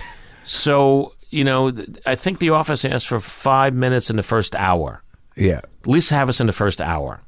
And he'll take out whatever he has to take out. And he couldn't guarantee it. Yeah. And so... I ended up leaving. Right. And it was horrible. Yeah. Feeling, because I knew that it was going to be groundbreaking. Right. It had to be. Right. And so that was bad. Yeah. That was, yeah. I came back the next year. Lorne brought me back. I was on the show that Ron Nessen hosted, who was Gerald Ford's press secretary. Yeah, right. Funny guy. Yeah. And I was on that show. Yeah. And then I didn't do it again for 8 years until I hosted it when Dick Ebersol was the producer. And then you became a cast member for a little while. Yeah, I hosted it twice that season. Yeah. And then that summer Dick called me and said, "Listen, I got a crazy idea." Yeah. if I could get Chris Guest and Marty Short and Harry Shearer to come, would you come as a cast member? And I thought about it for like 6 seconds and said yes. I just knew it was the right move. It's funny because you guys did some great stuff. Great stuff, and people think that we were there for years. We were there 1 year. Yeah. We were all there 1 year. But out of that 1 year came Ed Grimley, came Synchronized Swimming, became Fernando. You know when, what was the I Hate When That Happens guys. Yeah. Ball Players, which was a piece I did with Chris, where we played 2 Negro League baseball players. A film that was so my favorite thing that we did that year. Chris and I were always together doing stuff. And that was the first time you worked with him? Yeah, but we were good friends. But it was the first time we really right. Oh, that must have been great. Oh, it was great. And it was a fantastic time. Can I just tell you how much I enjoyed the moment where you went, all right. It's just that I've told the story before. But that was a great, honest moment. You know? Yeah. So then, you know, after Soap, you know, you're doing the stand up, and you get this. I guess what happens though? You're a guy, you can act. You know, I get a variety show at NBC. Right. I get my own variety show. Brendan Tartikoff gives me my own show. How long did that run? 2 episodes. Great. Good run. We did 6. Yeah. It was supposed to be a summer replacement. Yeah. That meant something. Yeah. Yeah. Rock Hudson was on, I don't know, McMillan and Wife or whatever has a heart attack. So he can't do his show. Yeah. We had already taped a show. Yeah. And he said, "You're on this week." Yeah. We had no promotion. We're up against Fantasy Island and Love Boat on ABC, which was gigantic. Yeah. I'm on NBC. Yeah. 10 o'clock. Uh-huh. And it was, you know, it was just starting to find itself. Yeah. Ratings weren't good. Nobody knew who the fuck I was. You know, as far as that went, I was the guy from Soap. You know, and you were doing a monologue. You're doing a song and dance. It was a big variety show. Yeah. Who was no song and dance? I had a monologue. My first guests were John Candy, Rick Moranis, Dave Thomas from doing sketches. Yeah. And that's where Fernando got born. Oh yeah. So we did the first 2 aired. We didn't do any ratings, but the show was starting to find itself. These shows need time. Sure, everything needs time. And we were coming in to do the 5th episode. 2 had aired, and I go in the office, and I was like always fried. Yeah, because I could feel it wasn't quite working. You know, the ratings weren't good. Right. And on the way in, a friend had called and said, "You okay?" Yeah. We're doing a good show tonight. It's really good. We got Shelley Duvall and Manhattan Transfer, and you know, it's a good show. We're doing some better stuff. Yeah. And I hung up. And I go, "What did he ask me if I was okay?" So I get into the office. Trades are on the table. That's what you found Trades out. are on my desk, and it says NBC cancels Billy Crystal Comedy Hour. Nobody told me. Right. The fuck is wrong with show business? Can you imagine that? Nobody told me. Yeah. And then I had to go out and do the show. For some reason, because the pressure was off, the shows got better. I didn't give a shit anymore for that. Yeah, I knew we were done, but the shows got really good, and that was a terrible, terrible thing to do. You all right? Oh yeah. Jesus. That phone call that you hang up, you're like, what? Yeah, it's the guy who ruins the surprise party. So have a good time tonight at the party. How you, the Yankees? The Yankees. Yeah. Oh, God. So it isn't easy. So then, you know, I was back on the road. I was playing Vegas and doing all kinds of places. And it was, you know, because even if you fail, you were there. Yeah. So, you know, you could make a little bit more money and play a little bit bigger places. And had Jack Rollins told you what he told you when he was 100, maybe you would have been able to not take it so hard. Oh, but you can't. No, when you get canceled like that, no, it's embarrassing. It's like everybody in the country looks at you and goes, no. That's right. It's a terrible rejection. And also in the business, you know, you like, it's literally, maybe they ruin the surprise party, but you're still the asshole who's going to go out there. You got to do a show, and everyone around you is like, poor guy. Yeah. There's that. is that? And I was like, oh, no, man. You didn't sign up to be the victim of anything. You were doing a show. No. And so then I did my second HBO special, which was a really good show. I've done 6. Yeah. Second one was called The Comics Line, and it was the opening was a parody of a chorus line. Yeah. So I played all of these people auditioning for this special. Oh yeah. It was really fun. I can't remember that. Yeah. Yeah, it's good. And that was when Michael Fuchs was there. Yeah. Yeah. And it got really strong reviews and so on and so forth. And Dick Ebersol called me and said, we'd like you to host the show. So now I was hosting SNL. Yeah. You're a big comic now.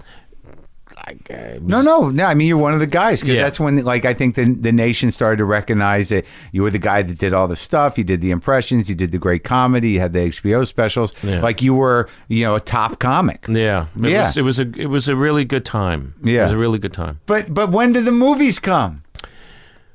Movies come at the end of Saturday Night Live. Because when Harry Met Sally is that's later.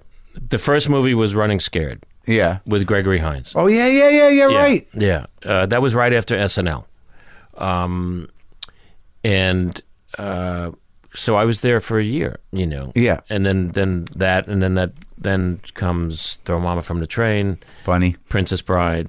Oh, that was all before Harry Met Sally. Harry Met Sally. Princess Bride with Carol Kane. Yeah, you played the little old guy. Yeah. Miracle Man. Yeah. Great. Have fun storming the castle. That thing. Yeah. And I'm actually in Spinal Tap too. No, I know the mime. Yeah. Yeah. Great. And then Harry and Sally, and then City Slickers, and then So it was a great. Plus, I was hosting in '86. We started Comic Relief. Yeah. So that was a great thing to be able to be with Robin and Whoopi. And all the other comics. Were you friends really with good. Robin all the way through? Like, did you guys work together? Or was it really that brought you guys close? That got us closer. Yeah. We knew each other, Right. But, he traveled in a different world in the late 70s than I did. Mm-hmm. And then... Slightly more dangerous world. Yeah. Yeah. Yeah. But we always had fun times together. Yeah. But when we started to get thrown together in '86, it deepened. Yeah.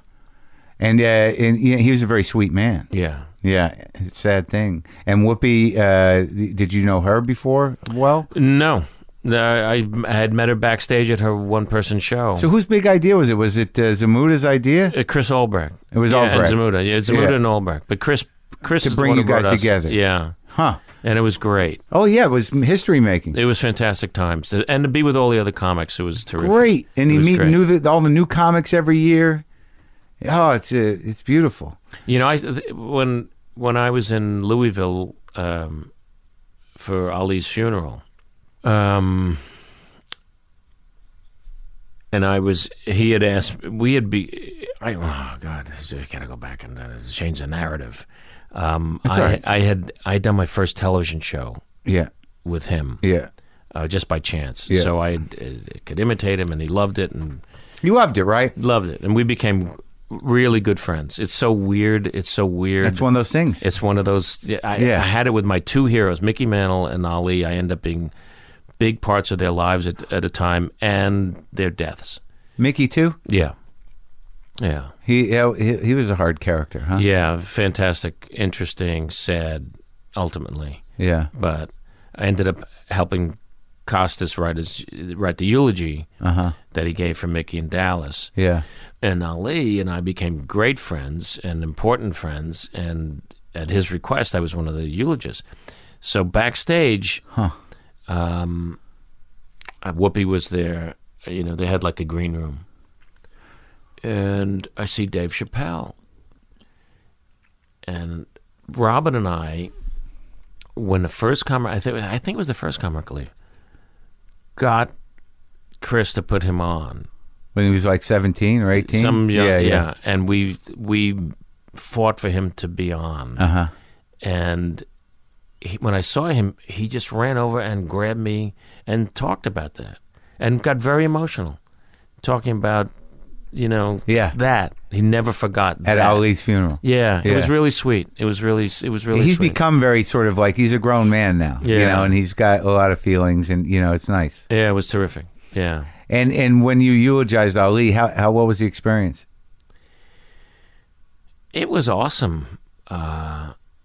Because now I'm sitting there. I first met him in 1974. Yeah. Just starting out. I had this voice. I do this voice for him at this big dinner that had become a television special. It wasn't a roast? No. No. Until I got up and did him, and nobody knew who I was. Yeah. I told the story at the eulogy. Dick Schaap, who was the MC and the editor of Sport Magazine. Yeah. They had made Ali the Sport Magazine Man of the Year for beating Foreman, getting the title back and all this. And he had called my agent looking for Robert Klein. Because Bob did a lot of sports stuff. Yeah. And he said, well, you could do 5 minutes on the dais with it. And they said, hey, Bob's out of town. He's not available. And she said, but I got this new kid, and he does this great imitation of Ali and Cosell. It's 3 minutes long. And Dick said, sounds perfect. Just have him show up. So I get to the Plaza Hotel, and I loved Ali. I so respected him, and there were two things you look forward to at a certain point for us: a Woody Allen movie and an Ali fight. Those are two like huge events. Right. And sometimes you couldn't tell what was more important to us. Yeah. And Dick said, "How do I introduce you?" So I said, just say I'm one of Ali's closest and dearest friends. Yeah. Thinking I'll go into the Cosell, and that'll make sense. Yeah. And I won't have to talk. Right. I won't have to introduce it. I'll just, boom, bang, right in there. Yeah. Another Scorsese kind of edit. Yeah. And I walk into the ballroom with Janice, and I'm like, oh, my God, look who's here. That's Franco Harris from the Steelers, and there's Gino Marchetti from the Colts, Archie Griffin, Heisman Trophy winner. It's everybody is here. There's Neil Simon and George Plimpton. Oh, my God. And I led up to the dais. I'm sitting 3 seats from Ali. And I told the stories that he's looking at everybody and seeing Ali in person for the first time. Yeah. Oh, my God. I mean, he was 33. Yeah. He was the king of the world. He just defeated Foreman, who people thought was going to kill him. Yeah. And he was a float. Yeah. He was just an Ice Capades float. Yeah. He was his head was enormous because it was shining, and it was like, oh my, there he is. Yeah. There he is. And he's like looking, he knows everybody but me. Right. And he looks at me with a look that I described as him thinking, what is Joel Grey doing here? And Dick introduced me after Neil Simon spoke and Plimpton spoke, and and the room was electric. It was electric because of Ali. And now one of Ali's closest and dearest friends. And I get up. Yeah. 2 people clap, my wife and the agent. Yeah. And I go into Cosell. Yeah. Now someone's yelling at me in the audience. I'm getting heckled. Yeah. You remember Bundini Brown? He's a trainer? Yeah. Drew Bundini Brown. Yeah. He started Rumble, Young Man Rumble, Float Like a Butterfly, and he was a loudmouth guy. Yeah. And he's yelling at me as I'm doing my thing. Cosell. We're here in Zaire. It's spelled Z-A-I-R-E. Some would pronounce it Zaire. They're wrong. Muhammad, come over. And someone's yelling at me. And I realized what he was saying was, you got him, man. You got him, man. Be doing that, man. Be doing that, man. And I had to shut him up. Yeah. I'm literally 30 seconds into my career. Right. Yeah. And I'm dealing with a heckler. Right. How do you shut him up? Bundini, I'll handle this. I'll handle this. Bring the champ over. Just bring the champ. So now I'm getting big laughs. Yeah. And I could see Ali's like laughing a little. Right. And then I go right into the Ali. Yeah. Everybody's talking about George Foreman. I'll talk about George Foreman. They say he was going to kill me. George couldn't kill him by big laser punches. I roped the dope. And I'm announcing tonight I'm changing my name again. I got new religious beliefs. From now on, I want to be known as Izzy Yiskowitz. Izzy Chaim Yiskowitz, because Chaim the greatest of all time. It's Jewish boxing, Howard. You don't hit the man, just make him feel guilty. Killing? Yeah, killing, beyond killing. He is next to me. And he's now a big St. Bernard puppy. Yeah. He's putting his napkin over his head. He's getting up throwing punches at me. It was delightful. I mean, beyond belief. Yeah. Get huge ovation. Yeah. He hugs me and whispers in my ear, "You're now my little brother." And that's what he called me for 42 years until the last time I saw him. Yeah, and I was pretty amazing. That's amazing. Yeah. What a fucking beautiful thing. Yeah. And those are those weird things, man. Those are those weird things. I know, when you get a chance, I saw you on, I guess it was Letterman. Yeah. Talking about being with Mel and Carl. Yeah. And, you get a chance to go to the museum. You get a chance to see the Ten Commandments. I mean, they're that. And I was talking about one of those moments, but being with Dave on panel, that was the first time I got to do that. I'd done stand up on his show a few times, but I never get the sense that he really knew who I was or anything. Right. So that was the first time in my career, and that's only a couple of years ago, where I was able to sit down as a guest with him.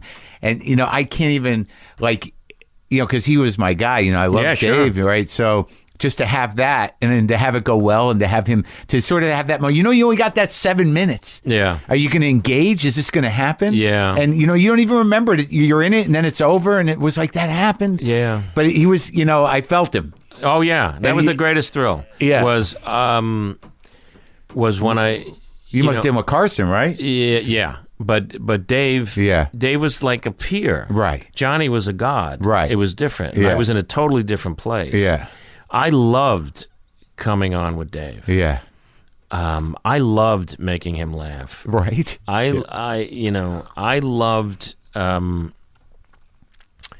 Our relationship grew. Yeah. As a panelist. Right. That's what you want. Yeah. You want to be one of those guys. Yeah, and it got great. Right. It got great. I used to, the 2-3 times a year you would do the show. Right.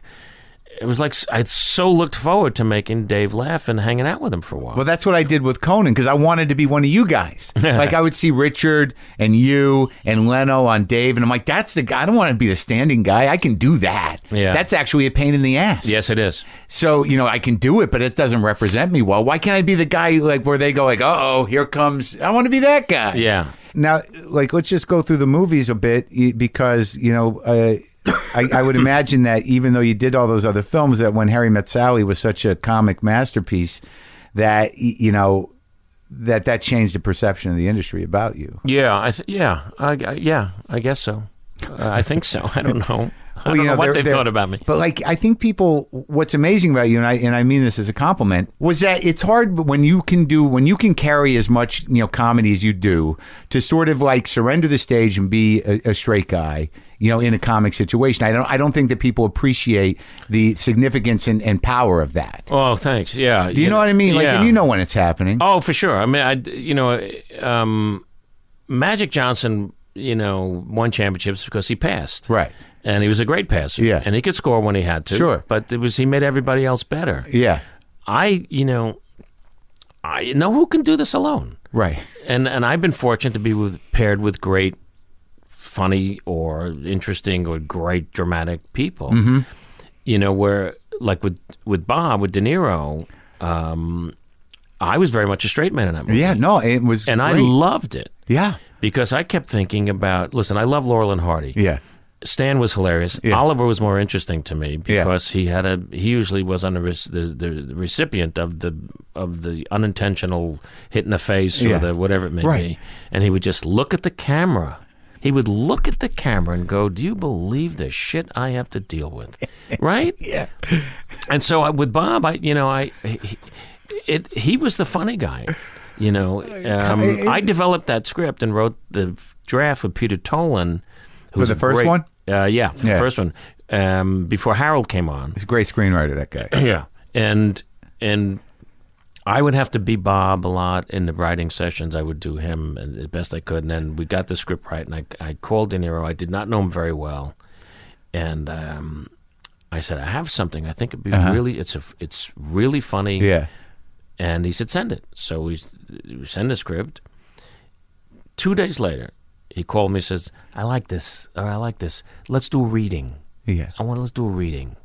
So he flies out to California, and we cast the best we could. We got actors in. We go up to a boardroom at CAA, and I'm sitting across from him, and he's hilarious.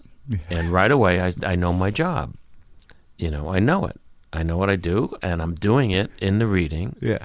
and he's laughing at me not doing much. Right. I'm just like taking it. And of course, I played a guy who listened for a living. Right. I played a shrink. Right. And shrinks don't come right back at you. Right. He listened, and I was intimidated by him, which I was. I was scared of him, which I was a little bit. But I also was loving the fact that Robert De Niro was having a good time, and he's sitting across from me, Right. and holy shit, this is going to work. Right. And that was fantastic. I love it. I love it. So I liked it. I love doing that. I'm a good listener. But it's like I don't think I think that you were equally as funny. Like I think that the dynamic is what it is, in that the way you process things. You're like, okay. And you're like, when he says, "Listen, if I talk to you and you turn me into a fag, I'm going to kill you." No, right? Right. And I said, "Well, we should define what you mean by fags. Look, if I go fag, you die. You got it?" And coming out of his mouth was it was genius. Yeah. It was just genius. And, nobody be offended. It's lines from the movie. Right. So, that was it. It's fascinating though that with because I watch him now, even in the last movie, and I talked about it recently, The Intern, that he's a very amazing actor, obviously. Oh, sure. But he can just tweak that character, the gangster character that he's played over and over again. Yeah. It's just one knob turn to menacing. Like how he does the comedy. It's kind of interesting. Well, this was his first real funny role. Right. And he was nervous about it. Oh, am I going to be able to play these guys again? Yeah. And it took him a long time. I said, yeah. And I said, Bob, you're an icon. I'm just saying that to him. Yeah. His face. You're different. You can always play those guys because you're so honest. It's so real. Yeah. That this guy needs to be real. Yeah. And my guy needs to be real. And we're gonna our styles. People will go, what the hell are they doing together? Right. But it'll work because we both are going to exist in our own realities the best we can do it. And he took that. Yeah, and it was great. Yeah, both of them are funny. And the first one, he says, this was, I think, pretty fantastic. He tells Harold, I want to change the shooting schedule. I don't want to see Billy until it's time to see Billy in the script. I want to do all my anxiety stuff, all my stuff first. Yeah. So when I see him, I'm ready to see him. So they change the shooting schedule. And I was a producer of the movie too, so he asked me not to come to the set. Also, he said, I just don't want to see you till please and okay. Yeah. So Peter and I did a lot of rewrites and stuff and that stuff together in that time. So now we're going to shoot on the set, and it's my office, and it's Bob's entrance into my office, right? With Jelly.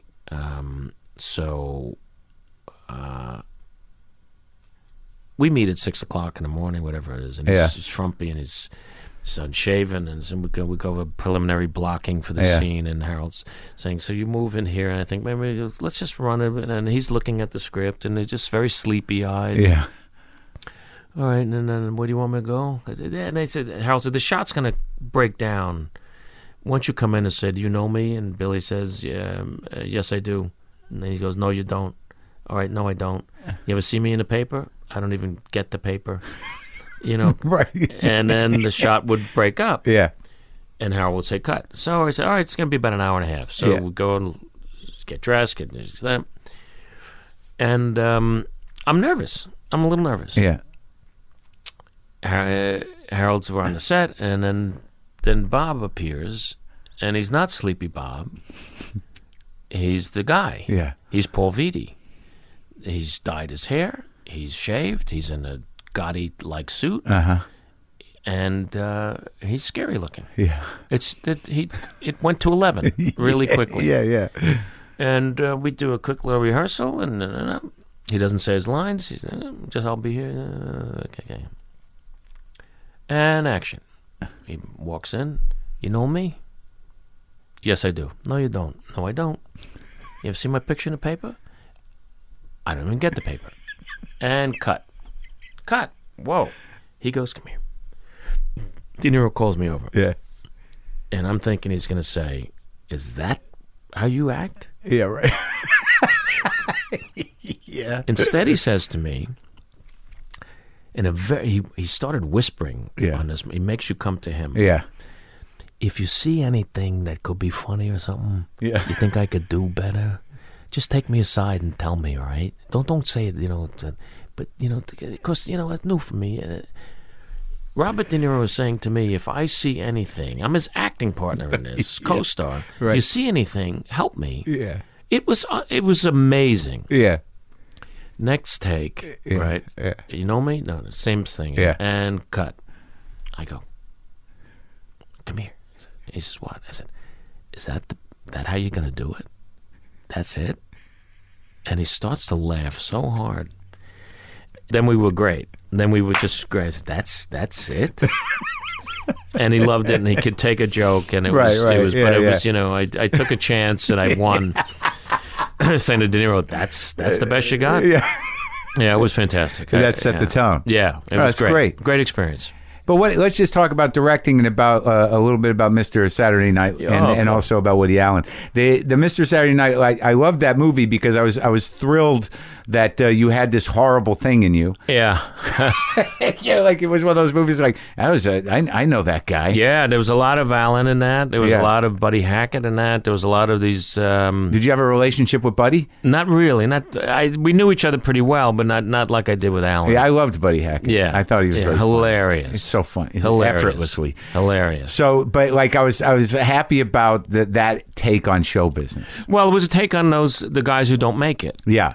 Which is a possibility for anybody. Anybody. And any generation. This was not a success story. Yeah. This was a guy who was his own terrorist, who couldn't handle pressure, who screwed up big moments in his career. We made them as funny as we could make them. Yeah. He's the guy who followed the Beatles on Ed Sullivan. Yeah. You're excited? I just bought a house. And and it was a comics movie. Yeah, and I felt that, and I respected that. And it was lonely, and he was edgy, and it was a risk because it was coming off, two really big, well-received movies, Harry and City Slickers, and Oscars, and it was like a really good time. Yeah, and the movie mostly got really great reviews, and then no business. We didn't do any business, and that was hard to take. It was because I directed the movie, I'm in the movie, I co-wrote the movie, I produced the movie, and we had a 72-day schedule. 53 or 54 of those days, I was in severe old age makeup. Yeah, it's a lot of work. It was exhausting. Yeah, but I loved every second of it. And do you retroactively take Harold Rollins' advice and appreciate the work you put? Oh, big time. It took a long time. Yeah. We had a screening of the movie 2 months ago or something. Malibu Film Societies, like 350 people came. Yeah. I hadn't seen the movie since the premiere. Yeah. And it played like a brand new movie. They loved it. And now we're making it a musical. Really? Yeah, for the Nederlanders, who loved the movie, came to us and said, this could be a musical. And so Gans and Mandel and I, we've written the first draft. We had a reading the other day. And it's an edgy... It totally has the spirit of the film. And it could really be exciting. Are you going to do it? I probably will. That's exciting. I probably will. I haven't totally committed yet, but won't need as much makeup. No, I know. I had David Paymer, who was nominated for an Academy Award for playing my brother in the movie. Yeah. He came and he read Stan's part, and I said, David, it'll be a lot easier. We don't have the 5 hours in makeup, man. And you directed one other feature? Yeah, Forget Paris, and then which I really liked that movie a lot. And then, I got to see it. I'm sorry. And my favorite, I love Mr. Saturday Night. It's special to me. But 61 that I directed for HBO. Oh yeah, about Madeline Maris. Yeah, that was a real passion project. That I think to this day is like their highest rated movie made for HBO. Yeah, yeah, I think so. Do you like directing? I love directing. To me, it's the best job. Are you going to do more of it? I wish I had done more up till now. So we've written 2 little movies that I hope to get made that I will direct. I really love it, and I see myself doing that more, hopefully, as time goes on. Yeah, why not, if you can? Yeah. And being that we sort of established it, Woody Allen was very important to us, and and I know that feeling of the new Woody Allen movie. Yeah. Even as he just kept making movies, and you were even able to go like, well, that one, no. Listen, I love Picasso. I don't love all of them. Yeah, right. But I remember seeing you, in Deconstructing Harry, which I like that movie a lot. It's a very good movie. It's a very good movie. And when he cast you as Satan, I was like, oh my God, what's going? Wait, did he just offer that to you? Yes. Did you ask him why you? Yes. And what did he say? I think you'd be a very unlikely devil, and I think you have to understand that I see in the movie you're my best friend, but I imagine you as this guy who's going to take this girl from me. So you're the devil. Yeah. And I think you'd do very well in the pod. So when you get a handwritten letter and just your pages, and I had known him on and off a little bit through Jack Rollins, through the office, who managed him. Yeah. And we got along great because I just went out. People were afraid to talk to him. Mm-hmm. I just went and I talked jazz and I talked Knicks, and it was great. He knew my family background. He actually knew my dad a little bit. I used to go to that place on Second Avenue. Oh, the record store. Yeah, to listen to Sidney Bechet.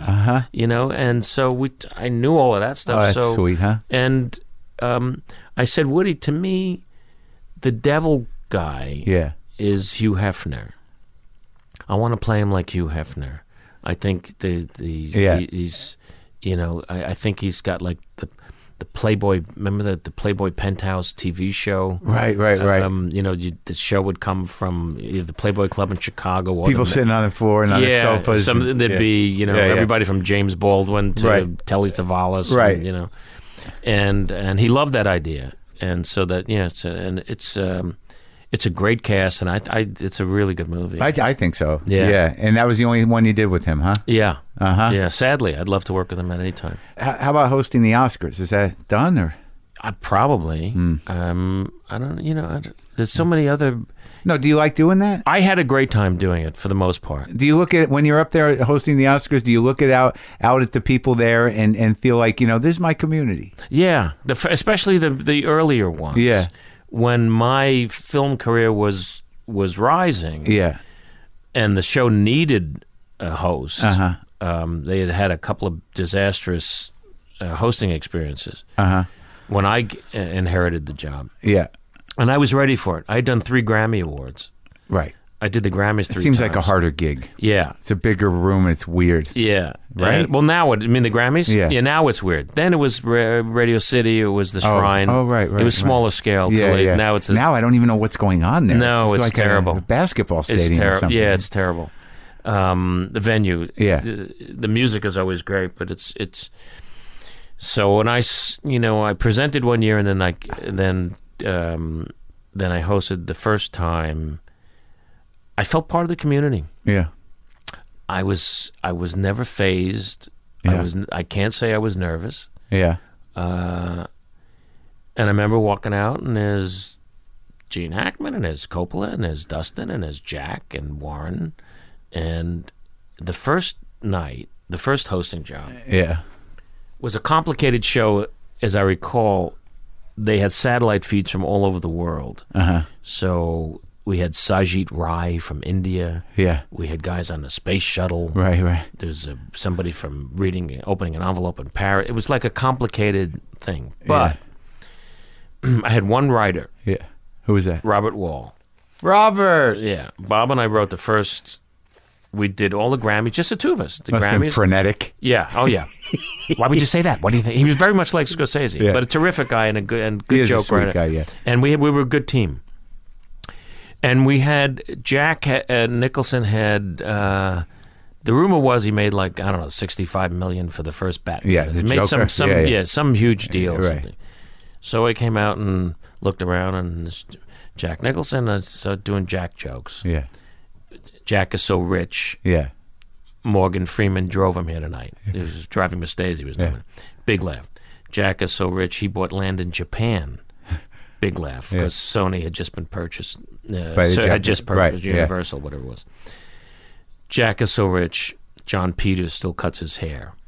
John Peters was now the head of a studio, and was a famous hairdresser. So that it couldn't have gone Good better.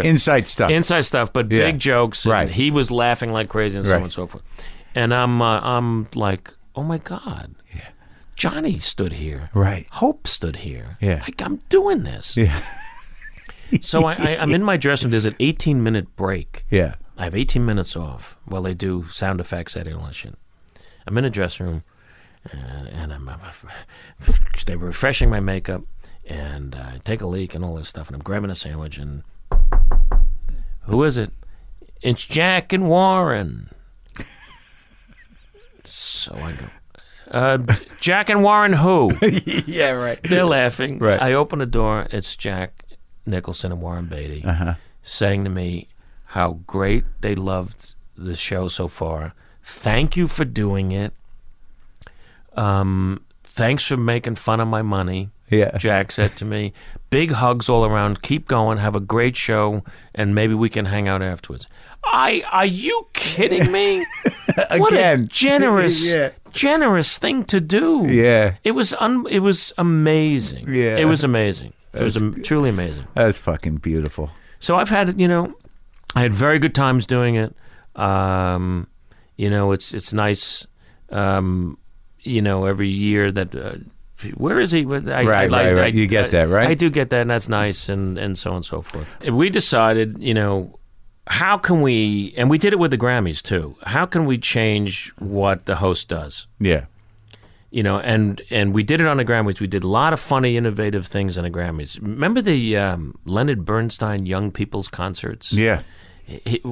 So for you people listening, Leonard Bernstein was obviously a great composer and conductor, and he would have these specials with the orchestra, and he'd pick out the instruments and do it for kids, young people, and he would teach you how an orchestra was put together and so on, and the different sounds of the different instruments and so on and so forth.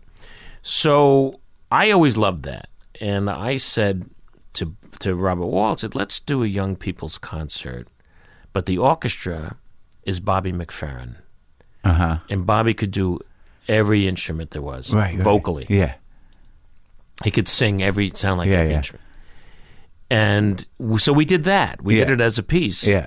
That music started in caveman times, and now he's doing some sort of drum sound in his mouth. Yeah. And the rhythms became infectious, and now music comes. And little did the cavemen know that someday Michael Jackson would own their publishing. Yeah. That was the joke. And it went on and on and on, but it was different. It was different.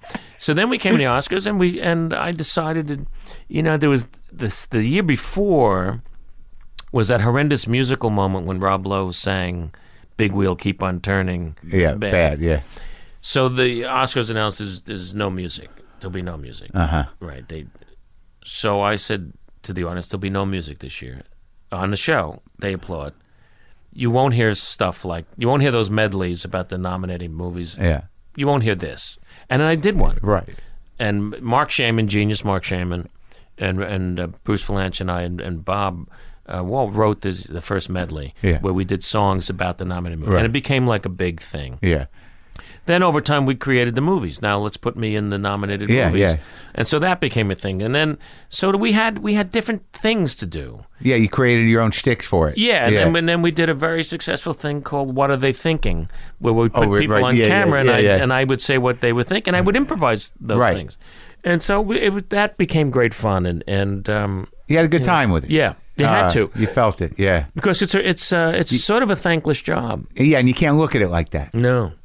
That's a professional thing, and you have a lot of respect for jokes, which is good. Yeah, yeah. Jokes are always good. How do you all right? Let's talk about it for a second. The Comedians was a show you put a lot into. You produced it, you wrote it, you starred in it. You had Josh Gad with you. Yeah. It was a funny premise. Yes, it was something that was close to you, and it did not take off. Right. So how do you frame that in your head? What do you think happened, and what do you live with? I live with disappointment that.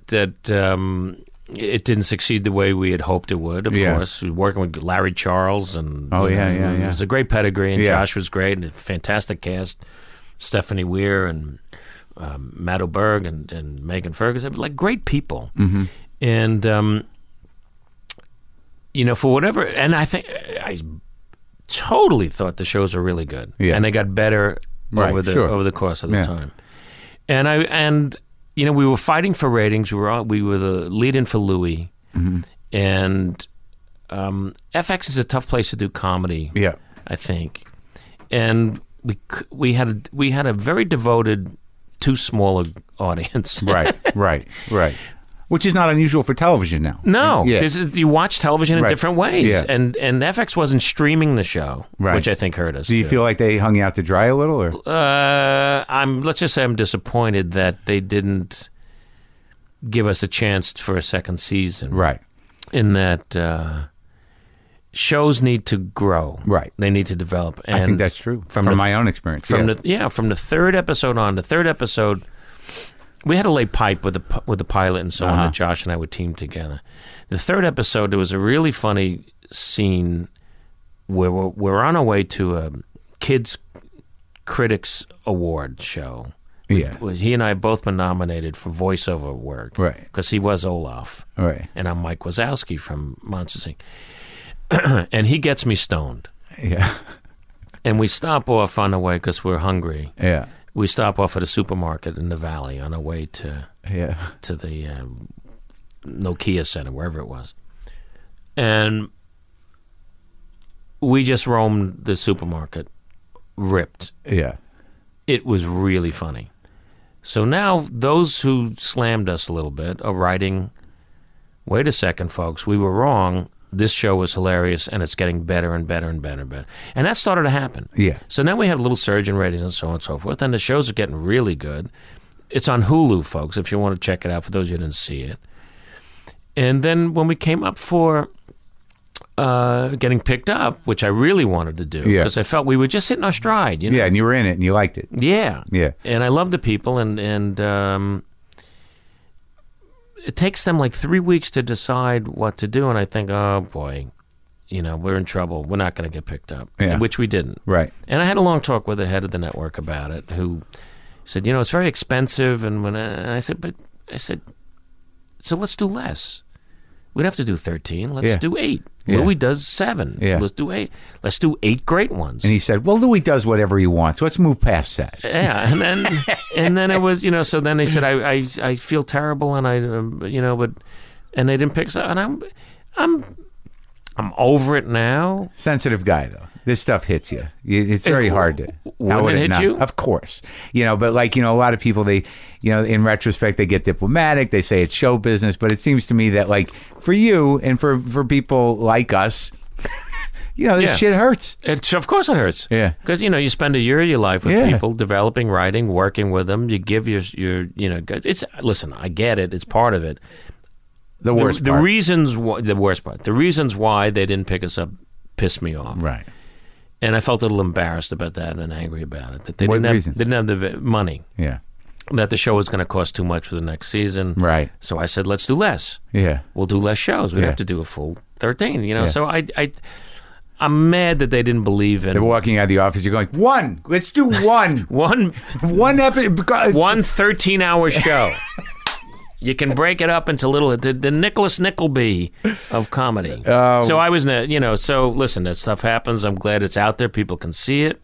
It's on Hulu. But I was really proud of what we did. Oh, good. Well, that's again, that Rollins advice I'm going to remember now. Yeah, it's so important. And for anybody listening, but no matter what you do, if you feel good about what you do, no one can ever take that away from you. And try to make that enough. Yeah, exactly. Right. Because you just please yourself. Well, look, I think you're one of the greats. It was God. Oh, thanks. It was very sweet that you came and did this, and I hope it was good for you.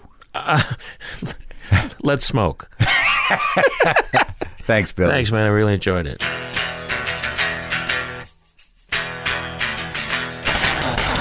One of the greats, Mr. Billy Crystal, and me. Hope you enjoyed that. Got no guitar. I could do some of my hotel room jazz that I've been known to do.